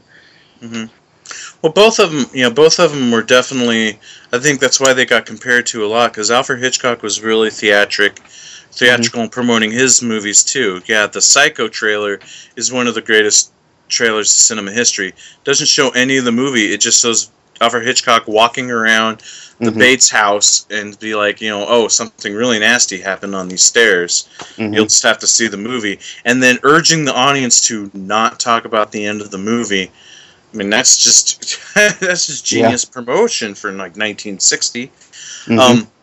Interesting fact I'm looking on here, under the trivia of House on Haunted Hill, on IMDb, it said the large grosses for the film were noticed by Alfred Hitchcock. This led him to create his own low-budget horror film, Psycho, which is interesting because then it's a vicious cycle, because then William Castle ripped off Psycho when he did movies like Straight Jacket and, what was the other one? Oh, shoot. Oh, dang it. Now I gotta look up William Castle because I can't remember the name of the movie. There's two movies that were blatant influences on, William Castle after Psycho happened. Anyway, what do you want to say about The Tingler while I'm trying to remember that? Well, I remember when I first saw The Tingler, and I mean, if there was ever a pair-up two of the most, how do I want to say it? If I want to say iconic or people that were involved in suspense movies or movies of shock, or just great movies. I mean, if there ever was a better pair-up of anybody, it was Vincent Price and William Castle. I mean, Vincent Price was awesome. William Castle, like I said, I love his movies. The Tingler was just, I love the movie, and I don't really know what it is about it. I don't know. It's not really. It is, knowing, because I mean, watching it now, of course, you don't get the gimmick, but it's the story of it is really cool, and it starts out, that Vincent Price plays a doctor that believes he believes that there is a parasite that grows on everybody's spine that when you are frightened, it gets larger, and the only thing that keeps it from getting any bigger and killing you is when you scream, and everybody that's frightened usually screams. It starts off with a guy that's on death row, and they're taking him to the electric chair, and of course as he's going he screams. Well, the doctor doing the which is Vincent Price doing the autopsy, I think he realizes something's not right, or he does an x-ray or something and finds something, I believe, on his spine, and it just happens to be the brother of this guy's wife that comes in, because he witnessed the execution and his wife wasn't there, and she happens to be mute. She can't talk or anything. So they go. The guy invites the doctor back to his house, invites Vincent Price back to his house, and they go, and he finds out that the guy runs a movie theater, and him and his wife do, and his wife is, like I said, mute. And let's see, later on in the movie, well, through the first part of the movie, Vincent Price is starting to kind of believe in this parasite thing, and the guy's mute wife, she is at home, and she starts seeing all these scary things, and she sees this thing rise up in her bed. She goes to lift the covers off, and it looks like a dead person. And another thing that is really cool, and they did this at the theater. The movie was showed in black and white, but they have one scene where you actually see blood pouring out of the faucet into the tub. Yeah. And it's red. And they did that on purpose. They purposely put that color in there. And so she sees that, and then she sees her own death certificate when she opens up this medicine cabinet. She shows that she died. And anyway, so she does end up getting scared enough that she sees this axe from this like decomposed hand go flying through the air, and it's really just really not. It doesn't look natural. I mean, it looks really bloated, unnatural. Yeah. Oh yeah. It just the way the axe goes flying out of the hand, but she's all scared, and so she starts, wants to scream, but she can't. So here she is, and she falls down. Well, her husband finds her and calls Vincent Price. And they take her to the morgue, and he does like an x-ray on her and finds there's something on her spine. Well, he ends up removing it, and it looks like a huge centipede, and this thing is like huge. And anyway, so he takes it and he puts it in a case or something, and I forget exactly how it happens, but it gets loose and gets into the theater like you was talking about, and they don't know where it's at, and then they realize it's in the theater, so they shut the lights off or whatever, and they holler, the Tingler is loose in the theater, and you hear that, and then it's like scream. It's the only thing that will protect you. Scream, because when you scream, it makes it stop, and it like paralyzes it when you scream. So anyway, so they find it. It's up in the it's like getting a hold of the projectionist up in the booth, because they see the Tingler going on the. They see its not reflection, but its shadow on the screen, on the white screen through the projector, and so they get up there, and so you find out that the guy who had the mute wife, he actually did all this stuff to kill her, and I don't know if they actually even, because he knew she couldn't scream, and I don't know if they actually explained why he killed her. I don't know if it was insurance money or what. I don't know what the deal was. But at the Vincent Price ends up putting it back. He ends up putting it back into the wife, and at the very and then it for some strange reason I don't understand why. But then I won't reveal the ending. But the ending's kind of different. But I've always loved this movie. I don't know why. It's just been. It's just I like the way it was. I like the way it was all put together and like I said, the red blood in the tub. Yeah, I think that just adds to the whole movie. And I thought Vincent Price did an excellent job in it. Mm-hmm. And it's, to me, it's one of the best gimmick movies. With those buzzers in the seats that I've ever heard of. And man, like I said, what I wouldn't give to be back in the. To have seen that in the theaters, any of the even the Alfred Hitchcock ones. I mean, just all of them. Oh God! But if there ever was a better team up of anybody, I think it was to get Vincent Price to be in one of William Castle's. Well, he was actually in two because of House on Haunted Hill, and he might have been in more. I can't remember, but I know at least these two were William Castle movies. But yeah, I love the movie. I mean, I know it's a and especially when you see the Tingler. And it's going across you can tell that there's something pulling it to kind of give it that little jerky motion, but I've always liked it. It's an awesome movie. Like I said, it's probably about one of my favorite, if not my favorite Vincent Price movie. And I think it's just because of the whole thing, the whole William Castle thing wrapped around it. But don't get me wrong, love Vincent Price, love Dr. Phibes. I love House on Haunted Hill and all of those, but that's my take on the Tingler anyway. Quick side note, the other movie I was trying to think of that was highly inspired by the success of Psycho was the movie Homicidal, which is straight up a Psycho ripoff, only the genre is reversed. I'll just leave it at that. Okay. Yeah. So, well, here's my take on why I think the Tingler stands out. Okay. First of all, I realize now I said it backwards. I said that they urged people not to scream because it feeds off the screams. But you're right. It's the opposite. The only thing to subdue the Tingler, this parasite that apparently grows on all of our spines, and the only way to suppress it from killing us and taking us over is to scream. That controls the Tingler and keeps it from growing and taking over and killing us. So we all have these Tinglers attached to our spine. It's the most ridiculous freaking plot line you've ever heard of. It sounds something straight out of some schlocky B movie. It is a schlocky B movie, but it's done so well.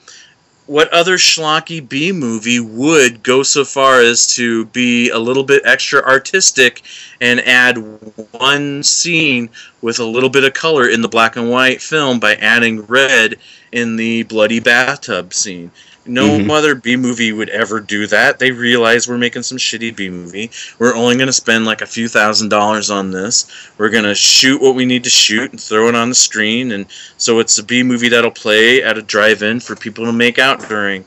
We don't care. But William Castle went so far as to give it that little extra artistic integrity on such a B movie plot. And the fact that he casts Vincent Price sells it. He sells this most ridiculous plot line in the history of cinema, and he sells it. You are convinced that maybe there is some parasite on my spine that feeds off my fear, and the only way to keep it from killing me is to scream. Yeah, that sounds legit. So I think that's why it's a movie with a plot line not to be taken seriously, but the filmmakers took it 100% seriously in making the film. So it's unique in that respect, that it's a movie that's well made, way better than it should have been. Yeah. Yeah. And that Tingler, it looks so, I'm sure there was just the one that they ever had, but it looks, yeah. It reminds me of just a huge replica or a bigger, larger scaled model of just like those little rubber, like you can buy those bags of bugs, rubber bugs, and it just looks like a big, large centipede, a little bit different, and it looks so fake, especially when it's coming out and going across the floor, because it's just kind of being pulled being pulled across the carpet or whatever, and it's in a jerky motion, and you can tell it's so fake, but but the actors, I mean, make it seem like it really is, after them, Yeah. Yeah, so that's the Tingler. Getting way off of... Go ahead. Oh, no, you go ahead. Oh, I was just going to say we need to have a William Castle marathon sometime. I think we should, and the thing that always amazes me about William Castle and his body work, he's made like all these like schlocky horror films like Macabre and House on Haunted Hill, Tingler, 13 Ghosts, Homicidal, The Old Dark House, Straight Jacket. Mm-hmm. And then he was a producer for Rosemary's Baby. Yeah. Talk about a jump there in like, quality of films. I mean, I'll take any of those other films over Rosemary's Baby by far, but like Rosemary's Baby does not. I was shocked when I first realized that William Castle was a producer on Rosemary's Baby. Mm-hmm. Mm-hmm. And he was actually one more thing too. Oh yeah, well I think he makes an appearance in all of his films. Again, like Hitchcock. Yeah. Another thing to kind of touch base on the whole rivalry between him and Hitchcock. One of my favorite William Castle publicity photos is William Castle sitting at a dinner table, with his utensils in his hand, his big old cigar sticking out of his mouth, which he always had, and on his dinner plate was Alfred Hitchcock's head. So it was very publicly known of this like rivalry. I don't know if it was like a bitter rivalry or just a fun.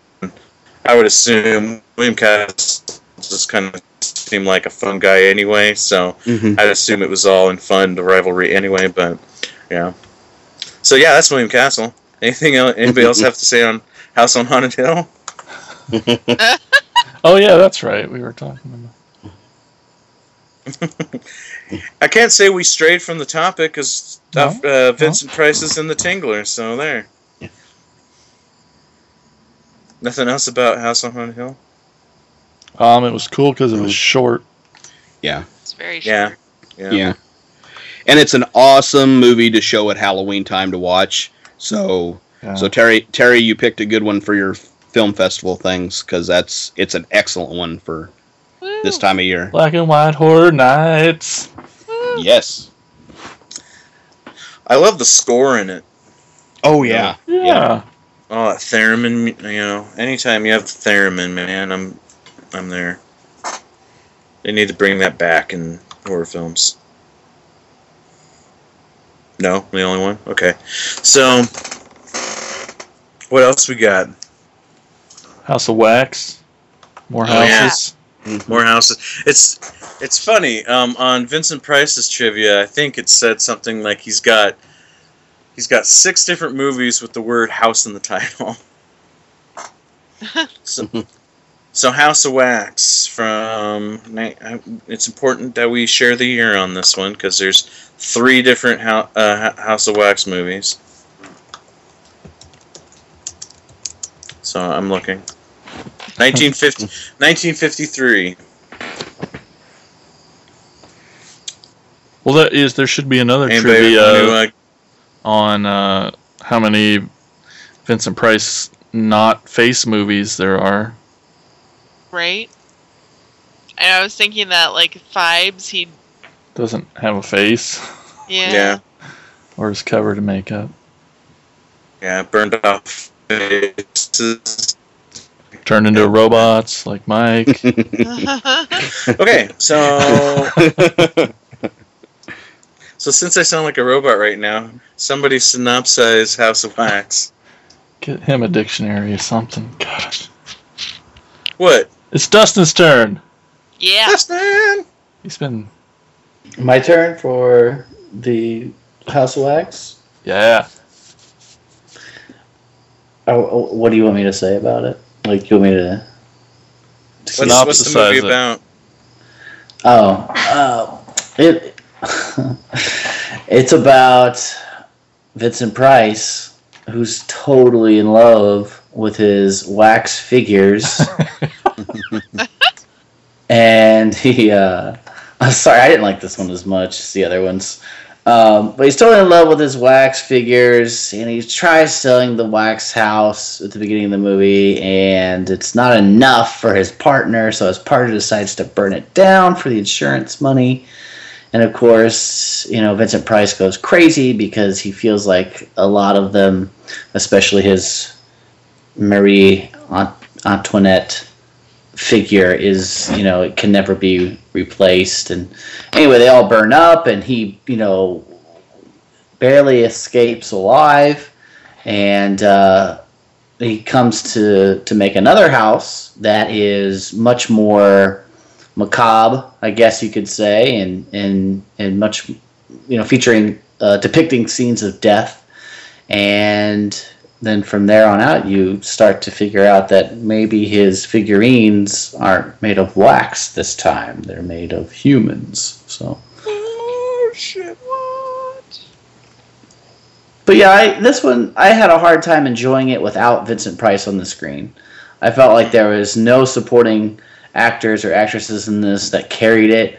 And when he was off the screen, not acting, obviously, it was just, I don't know, it just... When the mute guy was more compelling than some of the other ones? yeah. That's not good, right? That is not a good sign. But I felt like when he was on it, his, I don't know, the way he speaks, his dictation, it's just perfect. I don't know, it's just weird.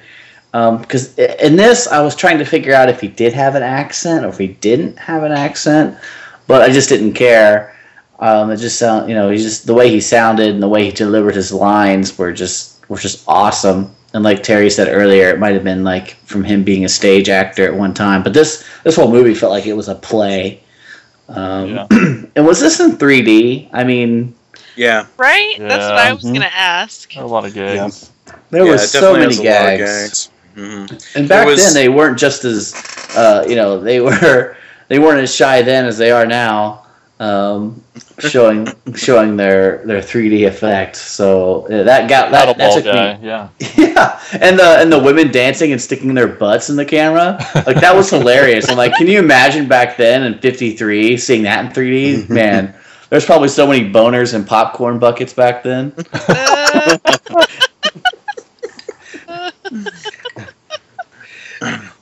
See, I wish I'd have been back in the 50s. That'd have been so cool. I'm reading here that it says it was House of Wax was actually the first color 3D feature film from a major American studio, too. Yep, from Warner Brothers, yeah. And it was also the first color film in stereophonic. Awesome. Yeah. So obviously there was a lot, I would assume, a lot of money put into the production of this one.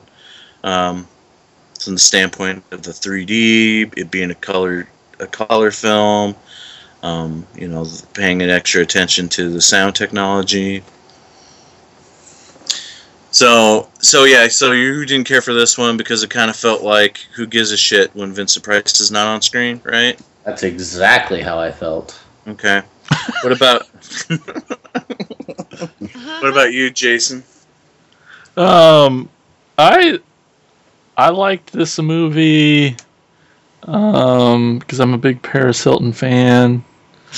Wrong one. Oh wait. Wrong one. I like this movie because I actually thought this was. I really liked Vincent's performance in this. I thought I was kind of even more badass than any of the other ones that we'd watched. Like, he was just like more blatant the bad guy. I don't know. Just I loved the way he talked, wheeling around in his little wheelchair. I don't know. I thought he was badass. But yeah, I suppose the cops this time weren't. They didn't help that much.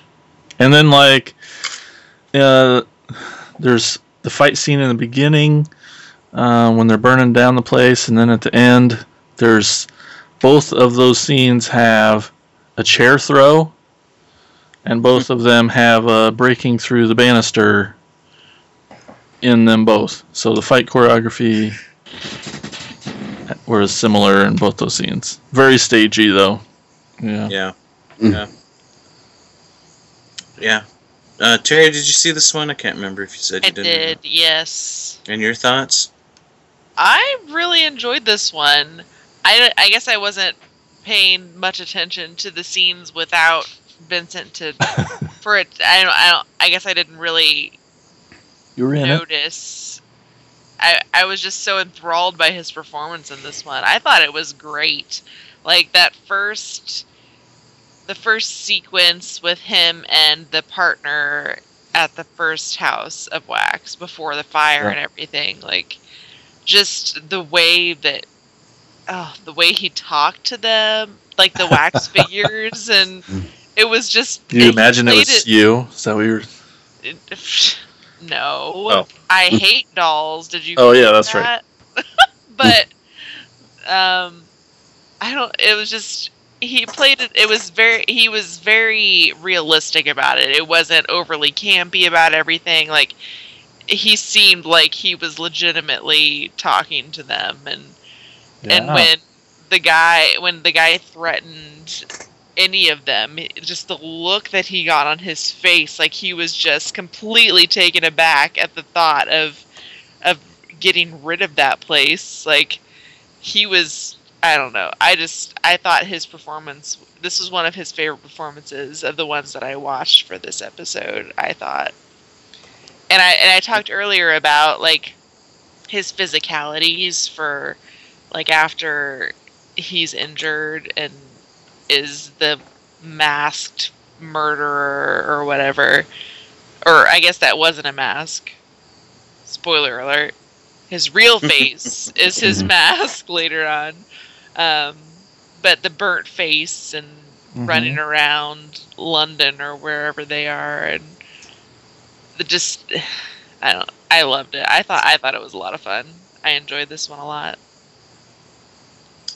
Yeah, I'm with you. I definitely enjoyed it a lot too. I mean, you know, I think with like any Vincent Price movie, the redeeming quality is the man himself and the performance that he gives. And it's like I said about like with the Tingler too, man. And no matter what he's given, he puts his all into it and he sells it.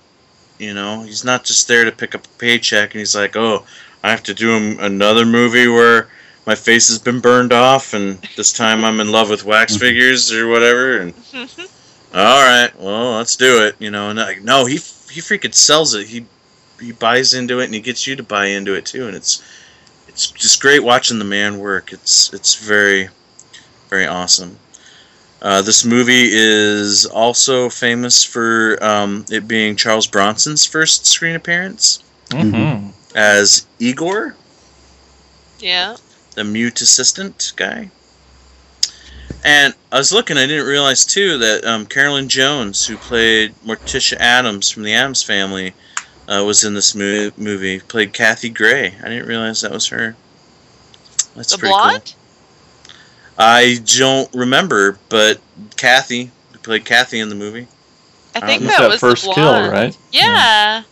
Oh. That's cool. Yeah, now that you say that, like, her face, yeah. Yeah. That's interesting. You do remember every curve and wrinkle and... right. Yes. Okay. The one that became Joan of Arc in the House of Wax. Huh. Yeah, he was so badass in that. He's just like, guys, I'm starting in this fucking museum shit, and it's going to be about violence, and you're just going to have to like it. Oh yeah, and I need some money, so give me some money, and I'm going to do some shit, and everyone's just like, this is cool. I don't know why they didn't. One thing that bothered me is I don't know why they didn't question, like, when he had like that local recent death of his partner or whatever, and he put that in the exhibit, but there was nothing else like that. Mm-hmm. Why did no one question why he immortalized that particular local murder? I mean, He sold them too. I guess. I just... Is that good? People were like, back then, fucking, they didn't care. Like, wax figures? Oh my god. That was their entertainment. Yeah. What else they have in the 50s? Nothing. Yeah. Hey, gas lamps on the goddamn wall burning down houses. Yeah, and what the shit. fuck? But I mean, this was... when the time frame that it was set in was obviously not. Yeah, I was gonna say it was early. The time set of the movie was earlier than that, and I just want to know too, why was that always a thing back in like the 30s, 40s, and 50s, that all your genre pictures were period pieces as well. Like it seemed like very few films back in those days were Those set in the days. modern. Yeah, set in the modern days. Huh. Like well, even Dr. Phibes, that movie takes place in the 20s. If you go and are paying attention to when they go to Phibes' grave to see if he actually was dead or not, to dig up his ashes or whatever, or in the tomb. It has his date of death as like 1921, I think it was, or something like that. Yeah, but that doesn't mean it's in the 20s, though. Well, Right? the storyline in the movie, it takes place, I think, like 3 or 4 years after his supposed death. Okay. Yeah, which would explain the cars they drive around in the movie. Right. They're very turn of the century style cars, those old Model Ts or whatever they're called. So yeah, House of Wax. Not my favorite Vincent Price movie, but still really awesome. Yeah. I think I'm with Dustin a little bit. It definitely is about him being on screen, and you kind of do have a tendency to drift off when he's not. So it's not like Phibes where the police characters are just as entertaining as the moments when Price is on screen. So anything else about House of Wax? Cool. All right. Well, I think. Is there any other movies you guys want to talk about? I think we're kind of hitting to a decent time frame to start to move on to segments. I'd like to say, just real quick, that I watched Madhouse, and which was on Netflix, and it's really good too. I really enjoyed it. I know we didn't wasn't like on the list of movies, but it was just it was on the list. Yeah. Oh, okay. It was just really cool. That one is he kind of played himself in that movie as like a guy playing Dr. Death. Yeah. Yeah, Dr. Death. And, you should know that because they only say it like 500 times. That's what I'm saying. The movie should have been called Dr. Death. It was really cool because he was kind of playing himself, and there was some pretty good gore in that. Heads being chopped off and stuff, and it was just an interesting concept, I guess. But yeah, it was good. It was decent. I think it was probably just a little bit better than House of Wax. But yeah, just that one was pretty cool. I think if you guys haven't seen that one, I would definitely check it out for sure. Yeah, definitely check it out. It's like you said, it's on Netflix. I enjoyed it too, and I don't mind getting into it a bit. I kind of was going to come back to it because I did watch it for this episode. And that one's from 1974. It's and it gets a little on the weird side at times, like what is really going on, and it's kind of a whodunit, and it's a interesting. big whodunit, yeah. Yeah, and it's cool because oh my god, okay, all right. Okay, I gotta come back to that. I gotta save that. I gotta stay on course here. But the movie is about Vincent Price, who's this. He plays a guy that is famously known for being a horror movie actor, and specifically a character by the name of Dr. Death.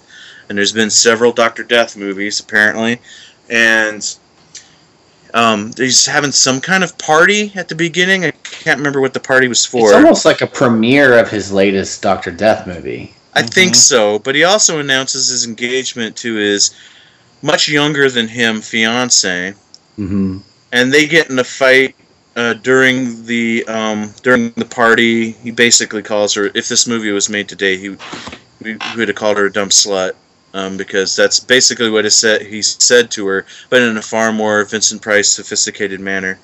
So not in those words, but something about her being in adult films or something like that, and that set him off.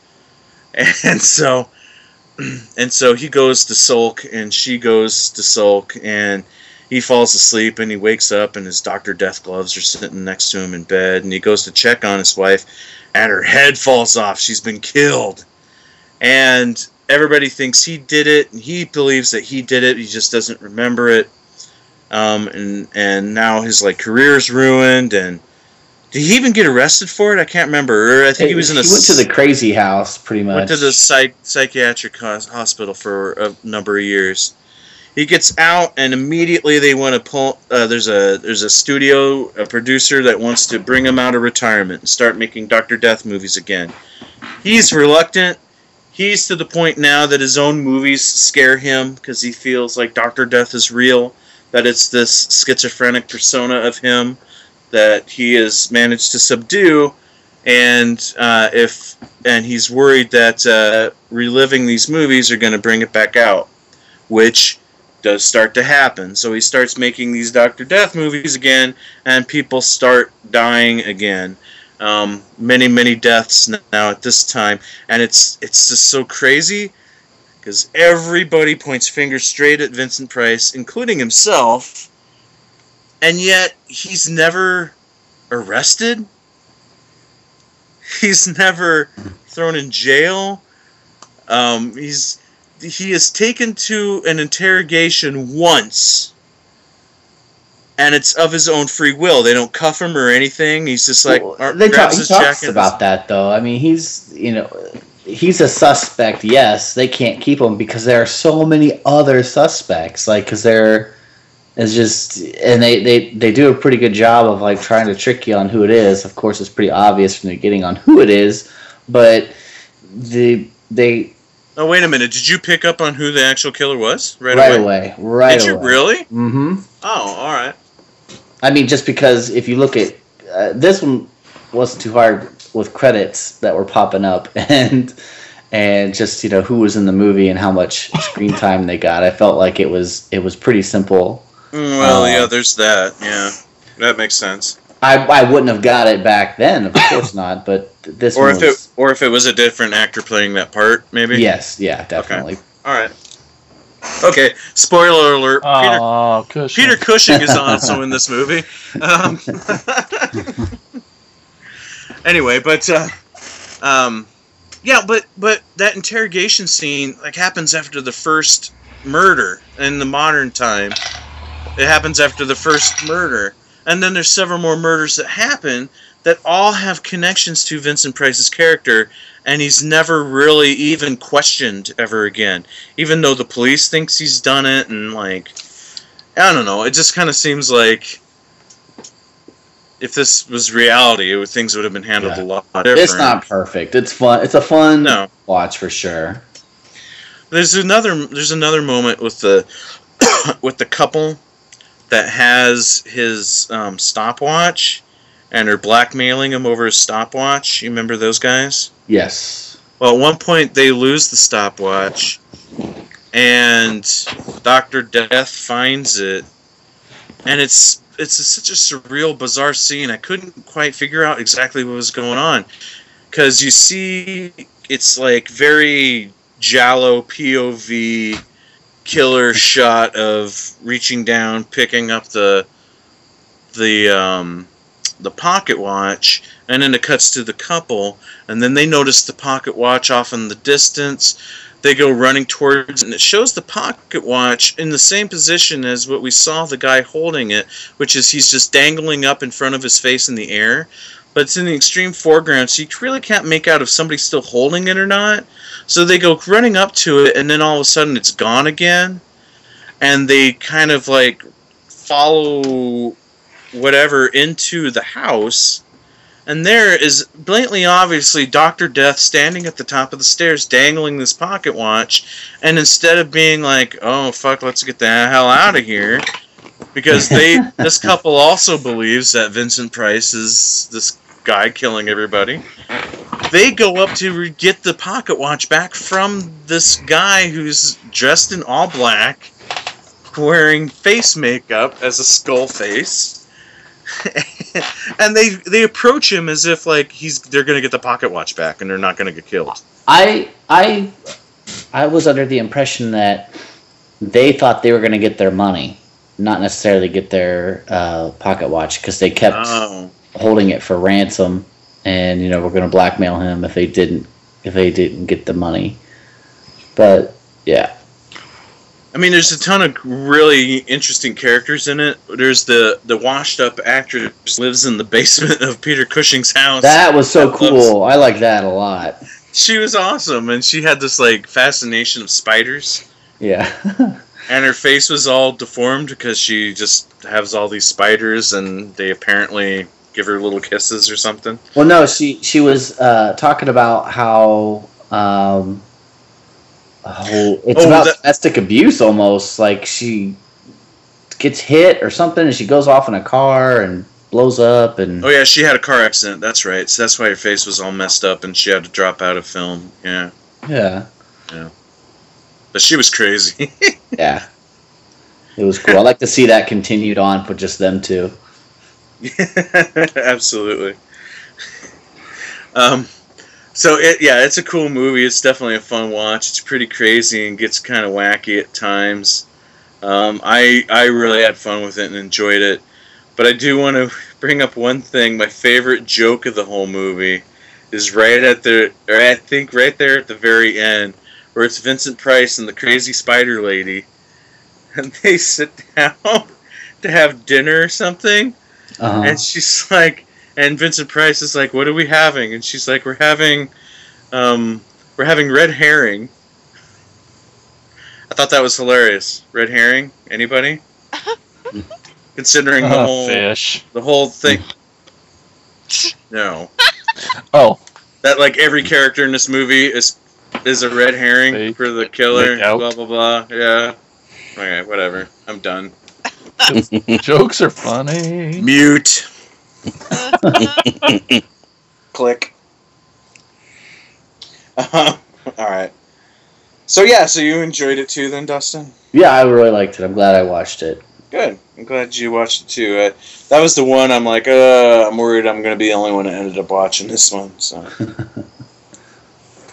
but I'm glad I watched it. And his skull face makeup was cool. Yeah, that was really cool. I like the Dr. Death makeup. Mm-hmm. Might be that for Halloween. Oh, that's a great idea. Are you going to like shave your beard but leave the mustache too? No, that'd be cool. For the whole makeup, that would be that's what I'm saying. Do it. He's more excited than you are. Really excited. Well, I've seen what this man does for Halloween costumes. He puts everything into it, so I know if he's going to do Dr. Death, it's going to be legit looking. Yeah, I had to practice that makeup. Yeah. Okay, so anything else about Vincent Price we want to talk about? Icon. Definitely an icon. One of the greats. Mm-hmm. I'd like to mention one, and actually a TV episode that he was on. If anybody is familiar with Rod Serling's Night Gallery, did anybody ever watch that or watch any of the reruns on Sci-Fi or familiar with it, but I don't think I've ever watched it. Okay. Well, it's from the early 70s, but it's, still got that Twilight Zone-ish feel to it. But it's a great show. I think every episode that I've seen, I've loved. I mean, I don't think there's one that I haven't liked. But there's one from, I believe, season 3. There was only 3 seasons of Night Gallery.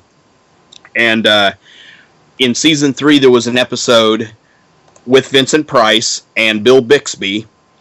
And it was called Return of the Sorcerer.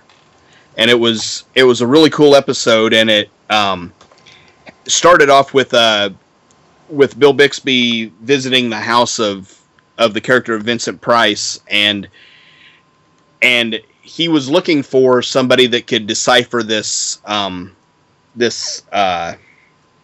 Arabic writings or whatever, and so he hires Bill Bixby. He comes in and he can decipher some of it, and you find out that Vincent Price was a sorcerer, and the lady that lives with him, she wants to be like a sorceress, and I guess she's kind of intimidating, and she kind of wants the power. She wants all the power, and you find out Vincent Price had a twin brother that he had killed so that he would have the power. Well, there was something that he wanted once deciphered in this thing to kind of tell him a little bit more about the power of sorcery and stuff, and he gets the answer from Bill Bixby about halfway through the episode, and it's definitely not something he wants to hear.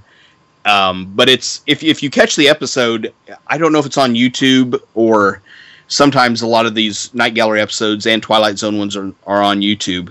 But if you get a chance to check it out, it's a really a neat fun episode. So and Vincent Price, of course, again does a great job in it. So Night Gallery season 3, Return of the Sorcerer. If you get a chance to find it, check it out. Cool. All right.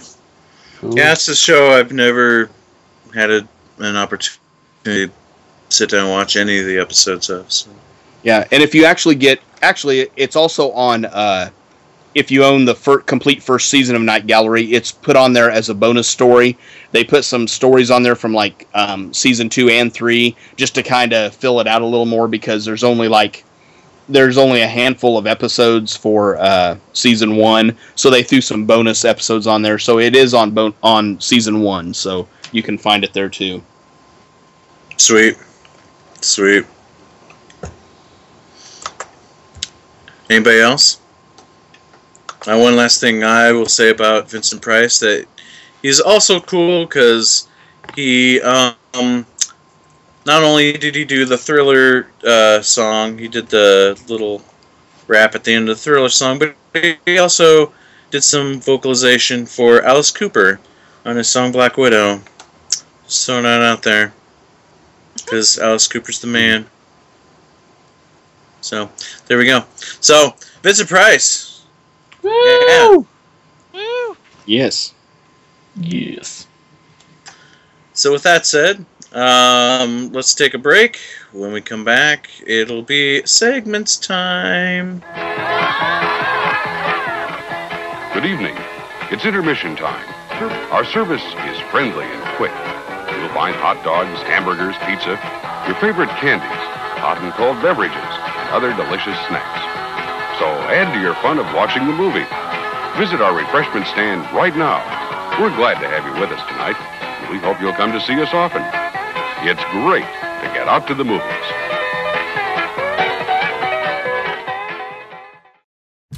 Do you find your life lacking meaning and purpose? Do you get up every morning and say, there's gotta be a better way? Are you a horror film fan and don't understand why your friends and family hasn't seen Necromantic? Do you know people who say that they love Jason from the Nightmare on Elm Street movies? Are you bored with your current podcast? Do you find yourself answering these questions out loud and getting weird looks from other people in your office? Well, now you never have to worry about those nasty stains again. Now you have a meaning to your boring, miserable life, because now you can listen to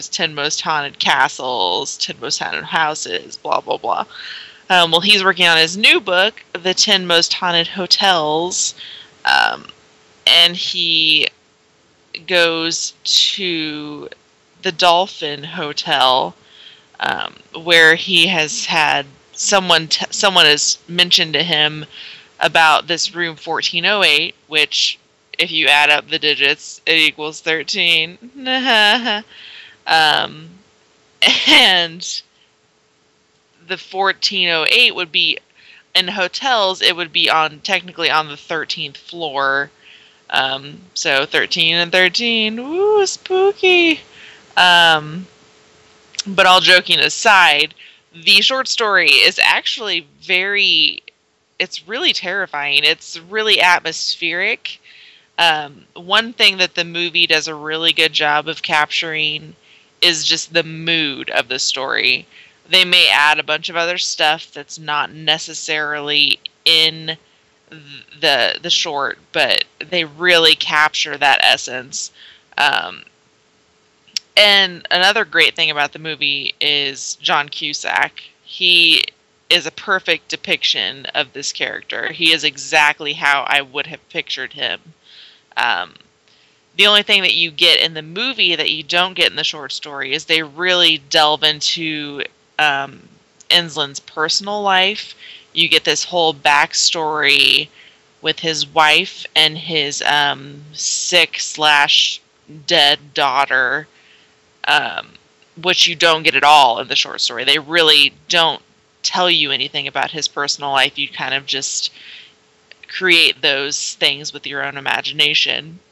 But overall, I mean, one of the things I thought was great, the hotel manager, who in the movie is played by Samuel L. Jackson, he was a little different than I had originally imagined when I was reading the story, but really, he brought that performance. I had seen the movie a while back, and I didn't really remember much about it. It didn't stick out to me as being fantastic. And I will admit, even watching through it this time, I thought it was way too drawn out. This movie is almost 2 hours long, and the story was seriously maybe 40 pages. I don't know why they just carried it on and on and on. There was so much stuff. I personally, if I was making this movie, I would have cut the shit out of it. But I actually really think it would have been more successful. They really played up on the whole, no one's ever lasted more than an hour in this hotel room. And then they have the alarm clock counting down an hour. I thought it would have been more successful if they would have done more of a real-time scenario where the point where that alarm clock switches to 60 minutes, you actually have 60 minutes that he's still in the hotel room. And it was fairly close, I guess, but I don't know. One thing that the movie is definitely lacking, I would say, is subtlety, just in general. One of the more terrifying aspects of the short story is just there's so many things left that are unknown. They uncover everything in the movie. You have all these jump scares and all these, there's some crazy murderer ghost that just jumps out of nowhere and he's in the corner and there's just all these crazy, and it's great for suspense and it's great for watching a movie, but this short story is just, it's so much more subtle and it's more of a lingering terror, which I don't think they completely achieved in the movie. But overall, it's a pretty good adaptation. I appreciated the things they tried to do. There was definitely some straight-out references that were a little misplaced. I think one of the ones that really sticks out to me is there's this line about my brother was eaten by wolves and something like that. I can't remember the exact line. In the short story, that's something that he kind of mumbles on his tape recorder, but in the movie it's something that's written down randomly on a note page or something. It was kind of confusing. I'm not sure. I don't know if that was just like, oh, the short story people are gonna love this, we gotta throw this in here just because it felt a lot like that, which, whatever floats your boat. But decent adaptation. Movie's a little long for my taste, but it's still a great story. So recommend both of them. It's a fun story. Cool. Sweet. Thank you for that, Terry. Oh man, we always start with shout outs. We didn't this time. So Terry got all snippy there. So yeah, she did. So Let's do some shout outs. It's time for shout outs! Shout outs! Shout outs! Shout outs! Shout outs! All right. So today I asked on Facebook, said, what is your favorite Vincent Price film? And we had some responses. Our pal Jake Book says, haven't seen all there is to see by a long shot, but I really love The Last Man on Earth. Good answer, Jake. One of his best. Casey Bates says, The Tingler. You and John could be friends. Awesome. I think that's how you have to say it too, right? The Tingler. No? Okay. Martin Aaron Totten says House of Wax. Agreed. Derek Johns says Edward Scissorhands. He's so good in that, guys. What a sweet dad. Right? Right. Thank you. Justin Wyderski says, I'm personally fond of Madhouse. I haven't seen it in a few years, but from what I can remember, the entire film just has this weirdness to it that only increases as the film goes on until it climaxes, leaving you with a bewildered expression and uncertainty of what to do with yourself. Does that sound right? I don't know if it's that close. Because see, I read his post there before you talked about it, so I'm like, okay, I can't wait to hear how crazy this gets. And then... Oh, that was cool. Okay. Jesse Robbins says, oh, that is an unfair question, LOL. Maybe House of Wax or House on Haunted Hill. Price was a genius. Agreed. And lastly, we have our buddy Sam Hayes. He says, Theater of Blood. Arguably his best performance. And goriest. And you get to see him in a groovy afro. Mike, why didn't we talk about Theater of Blood? Couldn't find a copy of it. Oh, okay. Afro. Groovy afro. I know. He also says, Tomb of Ligeia. Ligeia. I was right the first time. And The Abominable Dr. Phibes 1 and 2. And Conqueror Worm, a.k.a. Witchfinder General. The Tingler, House of Wax, etc. I think Sam would just keep going if we let him.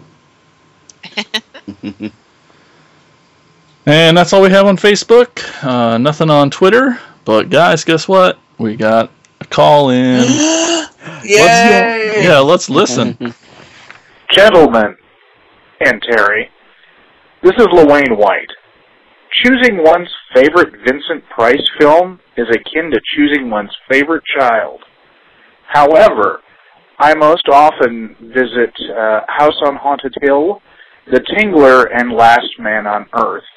But frankly, Price is always a treat in any of the Poe pictures. Thanks a lot. And thanks for calling in.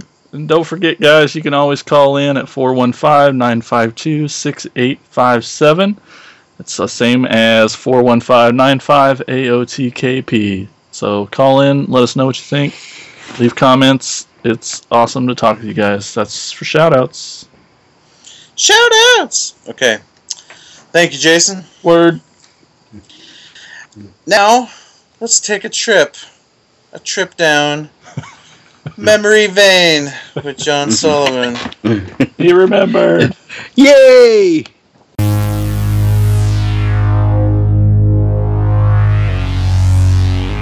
Memory Vein.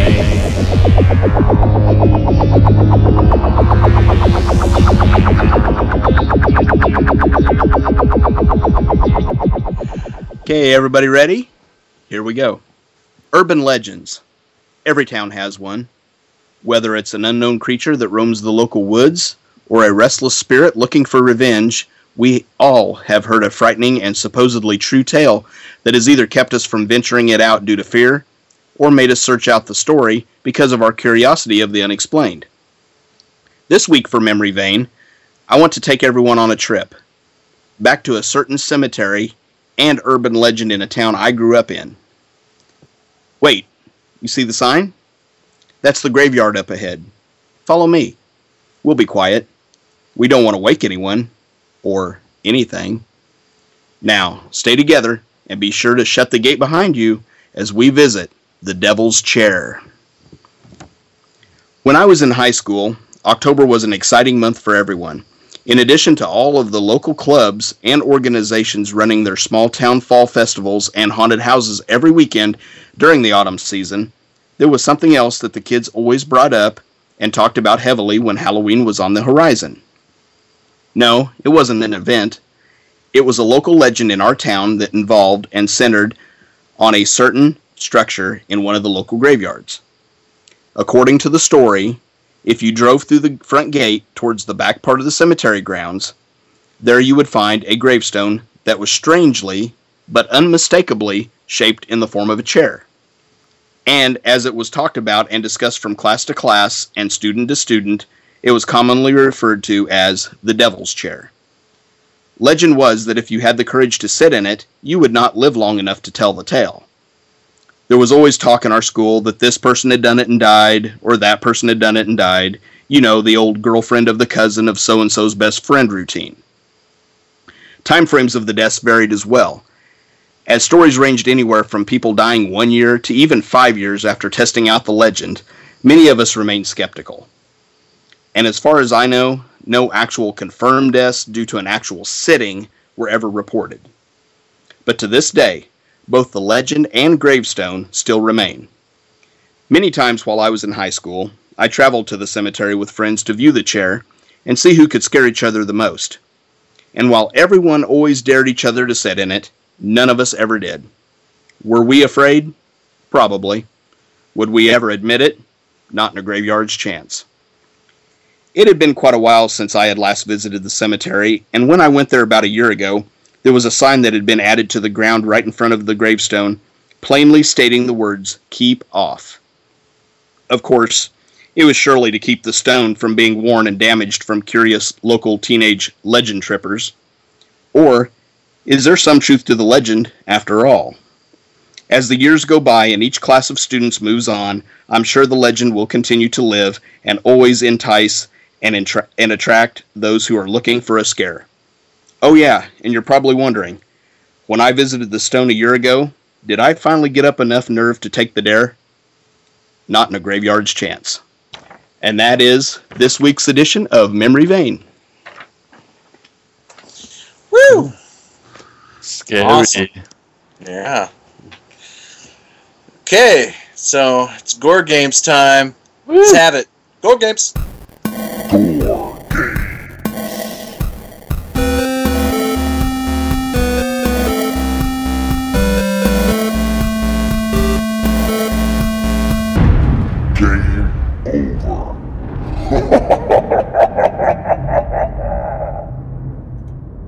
Okay, well, if you're one of our frequent listeners and you've been keeping tabs on what I've been doing for Gore Games, then you would know that John is next. Ow! So excited. But John, I looked and I did research, and I'm not talking like 5 minutes ago. I'm talking like months ago. I've been looking for a Children of the Corn video game, board game, flash game. I can't find anything, John. I can't find anything. Damn. So either we're going to have to make one, or somebody who's listening is going to have to make one so you can play it. And I thought for sure I would find some kind of, at least an old, like maybe an Atari game like I did with the Texas Chainsaw. Nope. And I thought, well, there's got to be, the Parker Brothers, Mattel or whatever came through and pulled together a board game, even though it's so sinister to have a board game or something. But no, nobody has ever done it. Nobody's ever done it. And I got really excited when I thought I maybe found like a flash game somebody had put, up on the internet, but it was Children Inside of the Corn, and it was a maze game, and it was completely unrelated to Children of the Corn. I thought I had something. I was really excited. But, man, they just don't make anything. So, John, I'm sorry. I don't have a video game for you. But as soon as they do, I'm going to let you know right away, and hopefully you will play it. But I will talk about something because I didn't have a game for John. A game that's going to come out in January of next year called Dying Light. If you haven't heard about this game, it seems like it's going to be pretty badass. For all our listeners, awesome. Yeah, it's going to be awesome. Do we have any listeners who are free runners? For those of you who don't know what free running is, parkour. Where you're jumping up on, building structures, pulling yourself up. Yeah. Getting to places that you normally couldn't get to. You're using your legs, your arms, you're not using a ladder or anything. Just, jumping off of high structures over to, one building from another. It's really cool, and people really do it, and it's really neat. But what they've done with this game is incorporated it into a living city of zombies. And you're a character that, from what I understand, trying to get from point A to point B before night comes. The game looks really cool. Like I said, it shows you for walking on walls to running up walls on roofs and jumping from one roof from another, avoiding zombies during the day. But when it turns night, the zombies get intense and to the point where it's not as easy to get around as it would be during the daytime. It heavily focuses on the free running mechanics for this game. So that's going to be, basically running away from zombies, which is pretty neat. Because, a lot of the zombie games today is either has you, sneaking around, being stealthy, which from what I understand you have to do in the nighttime. But this seems like it has two gameplay mechanics, one for the day and one for the night. What I thought was really interesting that I had found out, Dying Light started out to be the Dead Island sequel. For those of you who don't know Dead Island, look up the Dead Island trailer. It's the best video game trailer you will ever see. I've seen it. It's awesome. It is beautiful. The Dying Light found that it was too different from the Dead Island series and just kind of pulled away from it and started to make their own game. And there was some all kinds of other bullshit about that, maybe that they weren't agreeing on with the other teams that were involved with the Dead Island. So they went off to make this Dying Light.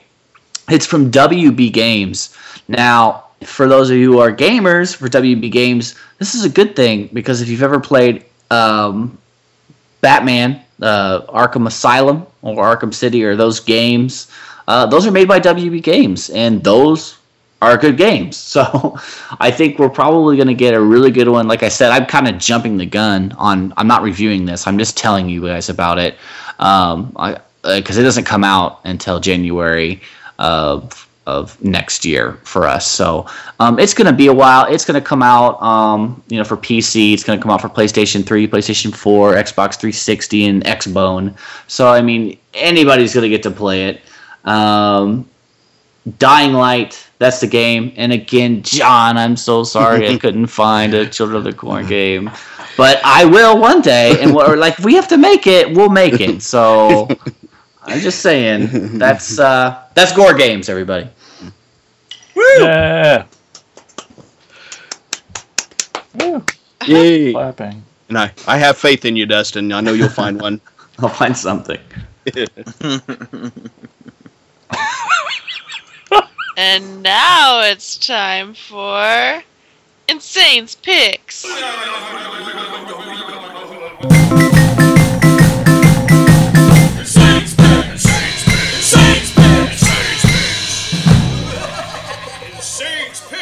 Hey everybody. Okay, so I got some bad news. What? Oh no. Don't say what you're going to say, damn it. Alright. So that's the Saints Picks, everybody. Thanks for listening. I can't. Okay. No. Yeah, I'm done. I've tapped. I'm pretty sure I've tapped my Something Weird collection. Done. Oh man. Finished it off. Oh. I'm pretty sure I've talked about them all. I'm still going back and logging all of my Insane's picks, which has been a very long process. So just in case I haven't mentioned certain ones, I'm going to throw out the honorable mentions of the ones I own that I swear I've talked about in past episodes. But there's The Wizard of Oz, there's The Beast That Killed Women, Blood Freak, 2000 Maniacs, Taste of Blood, Something Weird, Death Curse of Tartu, and Sting of Death, and She-Freak. Pretty sure I've done episodes on those. I'm still going back and checking. So, but that draws a close to the Something Weird discussion until I buy more. So, what am I going to do now, right? So, I decided to dig deep back into the Insane Mike film archives and dust off an old crusty VHS that was a long, painful process in tracking down this particular movie back in my high school days. You may not have heard this yet. Some little fun fact you may not know. I'm a George Romero fan, and my love for George Romero digs so deep that I am fascinated with anybody who was involved with Night of the Living Dead and that whole Pittsburgh scene of filmmakers. So, what I'm going to talk about tonight is the 1991 film Heartstoppers, written and directed by John Russo, the co-writer of Night of the Living Dead.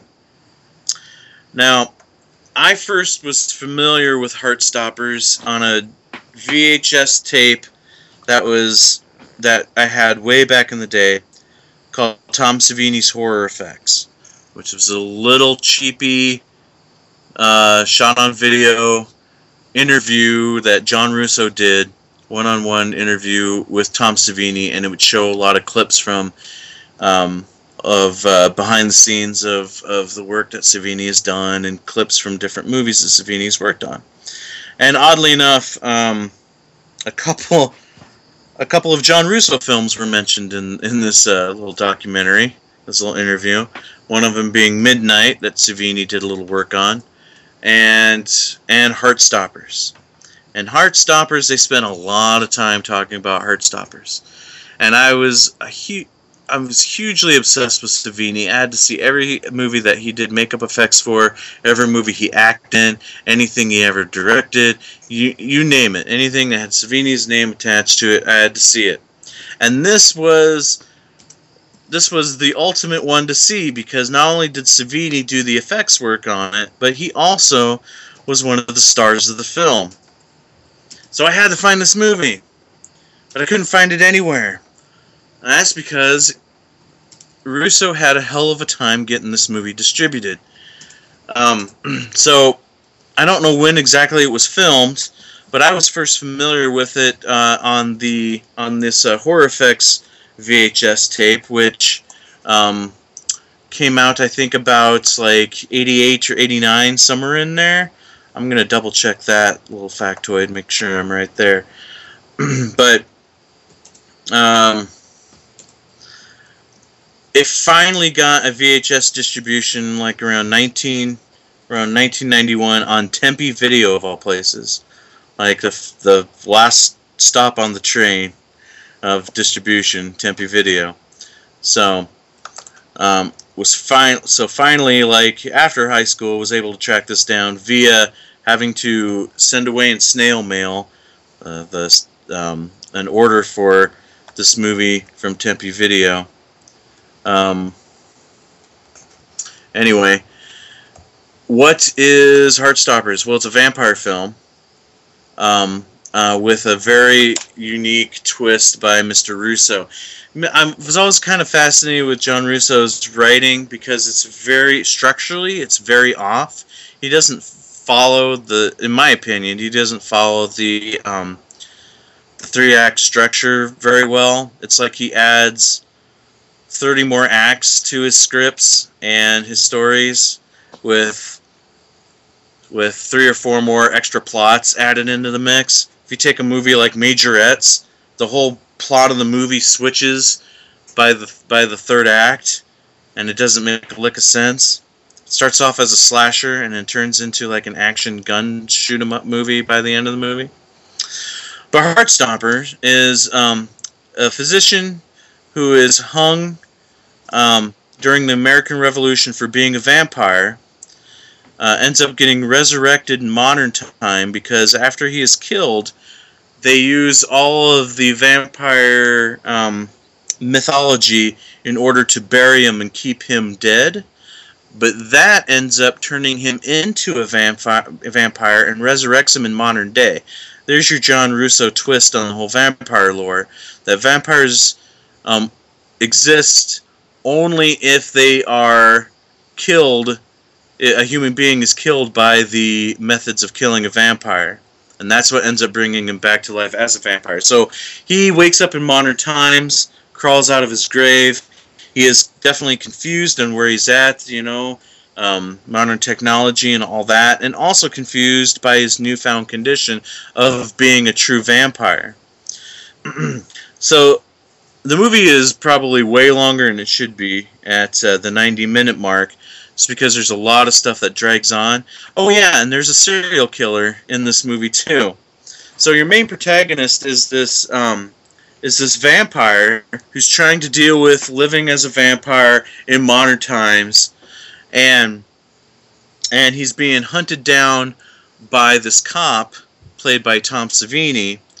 This cop is hunting this vampire down because there's a serial killer that's killing people that killed his daughter, and all the serial killer murders are linked back to the vampire. Are you guys following me on this? Is this making any bit of sense? Totally. Okay. Well, I'm explaining the movie verbatim here, so that's how much sense the whole movie makes. But the serial killer ends up tracking down the vampire and saying that he's a descendant of the vampire, and he's basically being a copycat killer of the vampire. Like all of his kills that he's doing is in tribute of his like great uncle or whatever. Okay, so it's all crazy. It's all messed up. And then there's a love interest in there as well, which is played by Moon Unit Zappa. So how cool is that? You got a Zappa into the mix as well. So it's a crazy film. It does kind of drag in parts, but if you definitely need to stick it out for the moments of Tom Savini playing a cop, and those moments of, like, there's a lot of good gore in this movie. There's several autopsy scenes with some of the greatest looking autopsy corpses on a table since Day of the Dead. And a lot of great gore in the last half of the movie when Tom Savini's chasing down the vampire, and he takes his gun out and blows the vampire's arm off at one point, and a lot of great blood bags with the vampire killing his victims and the serial killer killing his victims and so on. So it's not easy to find because, again, the distribution deals on this has been very poor over the years. It has been released on DVD. I have had a hard time finding it, but you can find it on Amazon. There was a version of it called Heartstoppers that released on DVD. But it's also known on DVD as Dark Carving, which has got a very gross cover. It's kind of actually the cover is really horrible looking. It's a very bad collage of shots from the movie, but it's all the gore shots. So there's a shot of an autopsy corpse on a table, a couple corpses on the table. There's a shot of the guy when he had a stake shoved in through his heart during the Revolutionary War. It's a shot of guts on a table, and yeah, it looks like it's like a poor man's maybe faces of death or whatever, but it's this John Russo classic Heartstoppers with the title changed to Dark Carving. So if you can find it, check it out. I enjoy it for the unique take on the vampire lore, on how they did the twist on what creates a vampire is what we usually know as how to kill a vampire. So thought that was unique. And it's also very fun to see Tom Savini as a cop. One thing I do want to also mention with this is on that video cassette, the Tom Savini interview documentary, Horror Effects, and they're showing clips from this movie, Heartstoppers, and it felt like I'm watching something that was unfinished. Like, this is like in the middle of post-production, and they haven't done things. There's like a fight that takes place on a parking garage between the vampire and these hoodlums, these punks, if you will. And he picks up one of the punks and throws them through a car windshield. That they didn't add the Foley yet of a sound effect of a body going through glass. So what you're hearing is the sound of a body going through candy glass. And I'm thinking, oh, well, you know, this is just because the movie's not done yet, and they're going to fix all that in post. No, it's the same sound effects you get in the actual movie. There's no extra done.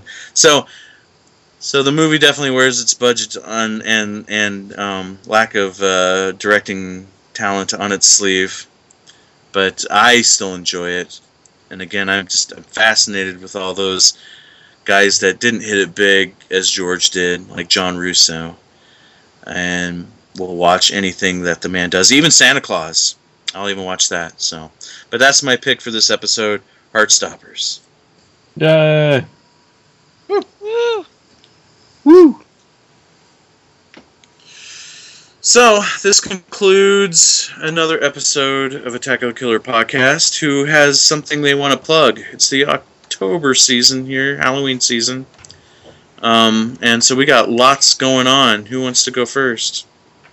I will. Okay. Black and White Horror Nights, woo! All October at the Keokuk Public Library. If you're in the area, every Wednesday night at 6, we'll be showing a classic black and white horror film. One of which will be House on Haunted Hill. Then I'm also doing a showing of Prescribed Films Demonica. Yay! On October 17th, so that'll be awesome. But yeah, I think that's all I had. Cool. Anybody else? Isn't there supposed to be a Halloween edition of Everything Horrible coming out this year?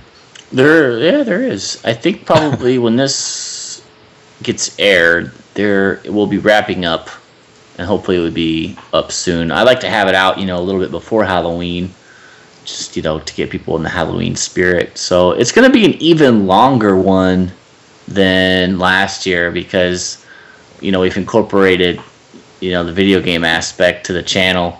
So we're going to do kind of like what we did last year. If you've seen last year's episode, we're going to have the good, the bad, and the ugly. I guess I'll say it. John, what about you? Anything? Still, everybody can go to childrenofthecornmovie.com. I'm still working on getting my podcast completed. I know it's been a long, drawn-out process, guys. I'm sorry. I planned on having it done way before this. There's just some different things I'm trying to get kind of squared away to have, to make sure it's okay and it sounds good and all that. So, want to bring the best to everybody. So, and hope everybody listens once I get it out, and I'll let everybody know as soon as it is ready to be listened to. Excellent. And then as far as Prescribed Films goes, we still have showings of Demonica coming up, including on the 17th at the Keokuk Public Library. Wow, weird. Woo! Yeah. That's tonight. Yeah. That's right. So as you're listening to this episode, get your butt to the Keokuk Public Library. And also, Demonica will be playing at the Hot Springs Horror Film Festival in Hot Springs, Arkansas on October 25th. So that'll be awesome. Look forward to that. That'll be fun. We had a blast at that festival last year when Collapse played, and we can't wait to get there this year with Demonica as well. So, Jason, you have anything to add? Nope. Okay. Cool. Well, happy Halloween, everybody. Hope you all enjoyed listening to us talk about Vincent Price as much as we've enjoyed talking about Vincent Price. Thanks, podcasters, for being on and talking some Vincent Price. And definitely giving you guys some ideas out there what to watch this Halloween season. Definitely check out Abominable Dr. Phibes. That's obviously the number one consensus, I think, for this episode. So watch that bad boy. Yeah. It's awesome. So until next time, have a good October, everybody, and we'll be talking to you again soon. Thanks. Bye-bye. Oh no, could this be the end of? Attack of the Killer Podcast. Attack of the Killer Podcast. Attack of the Killer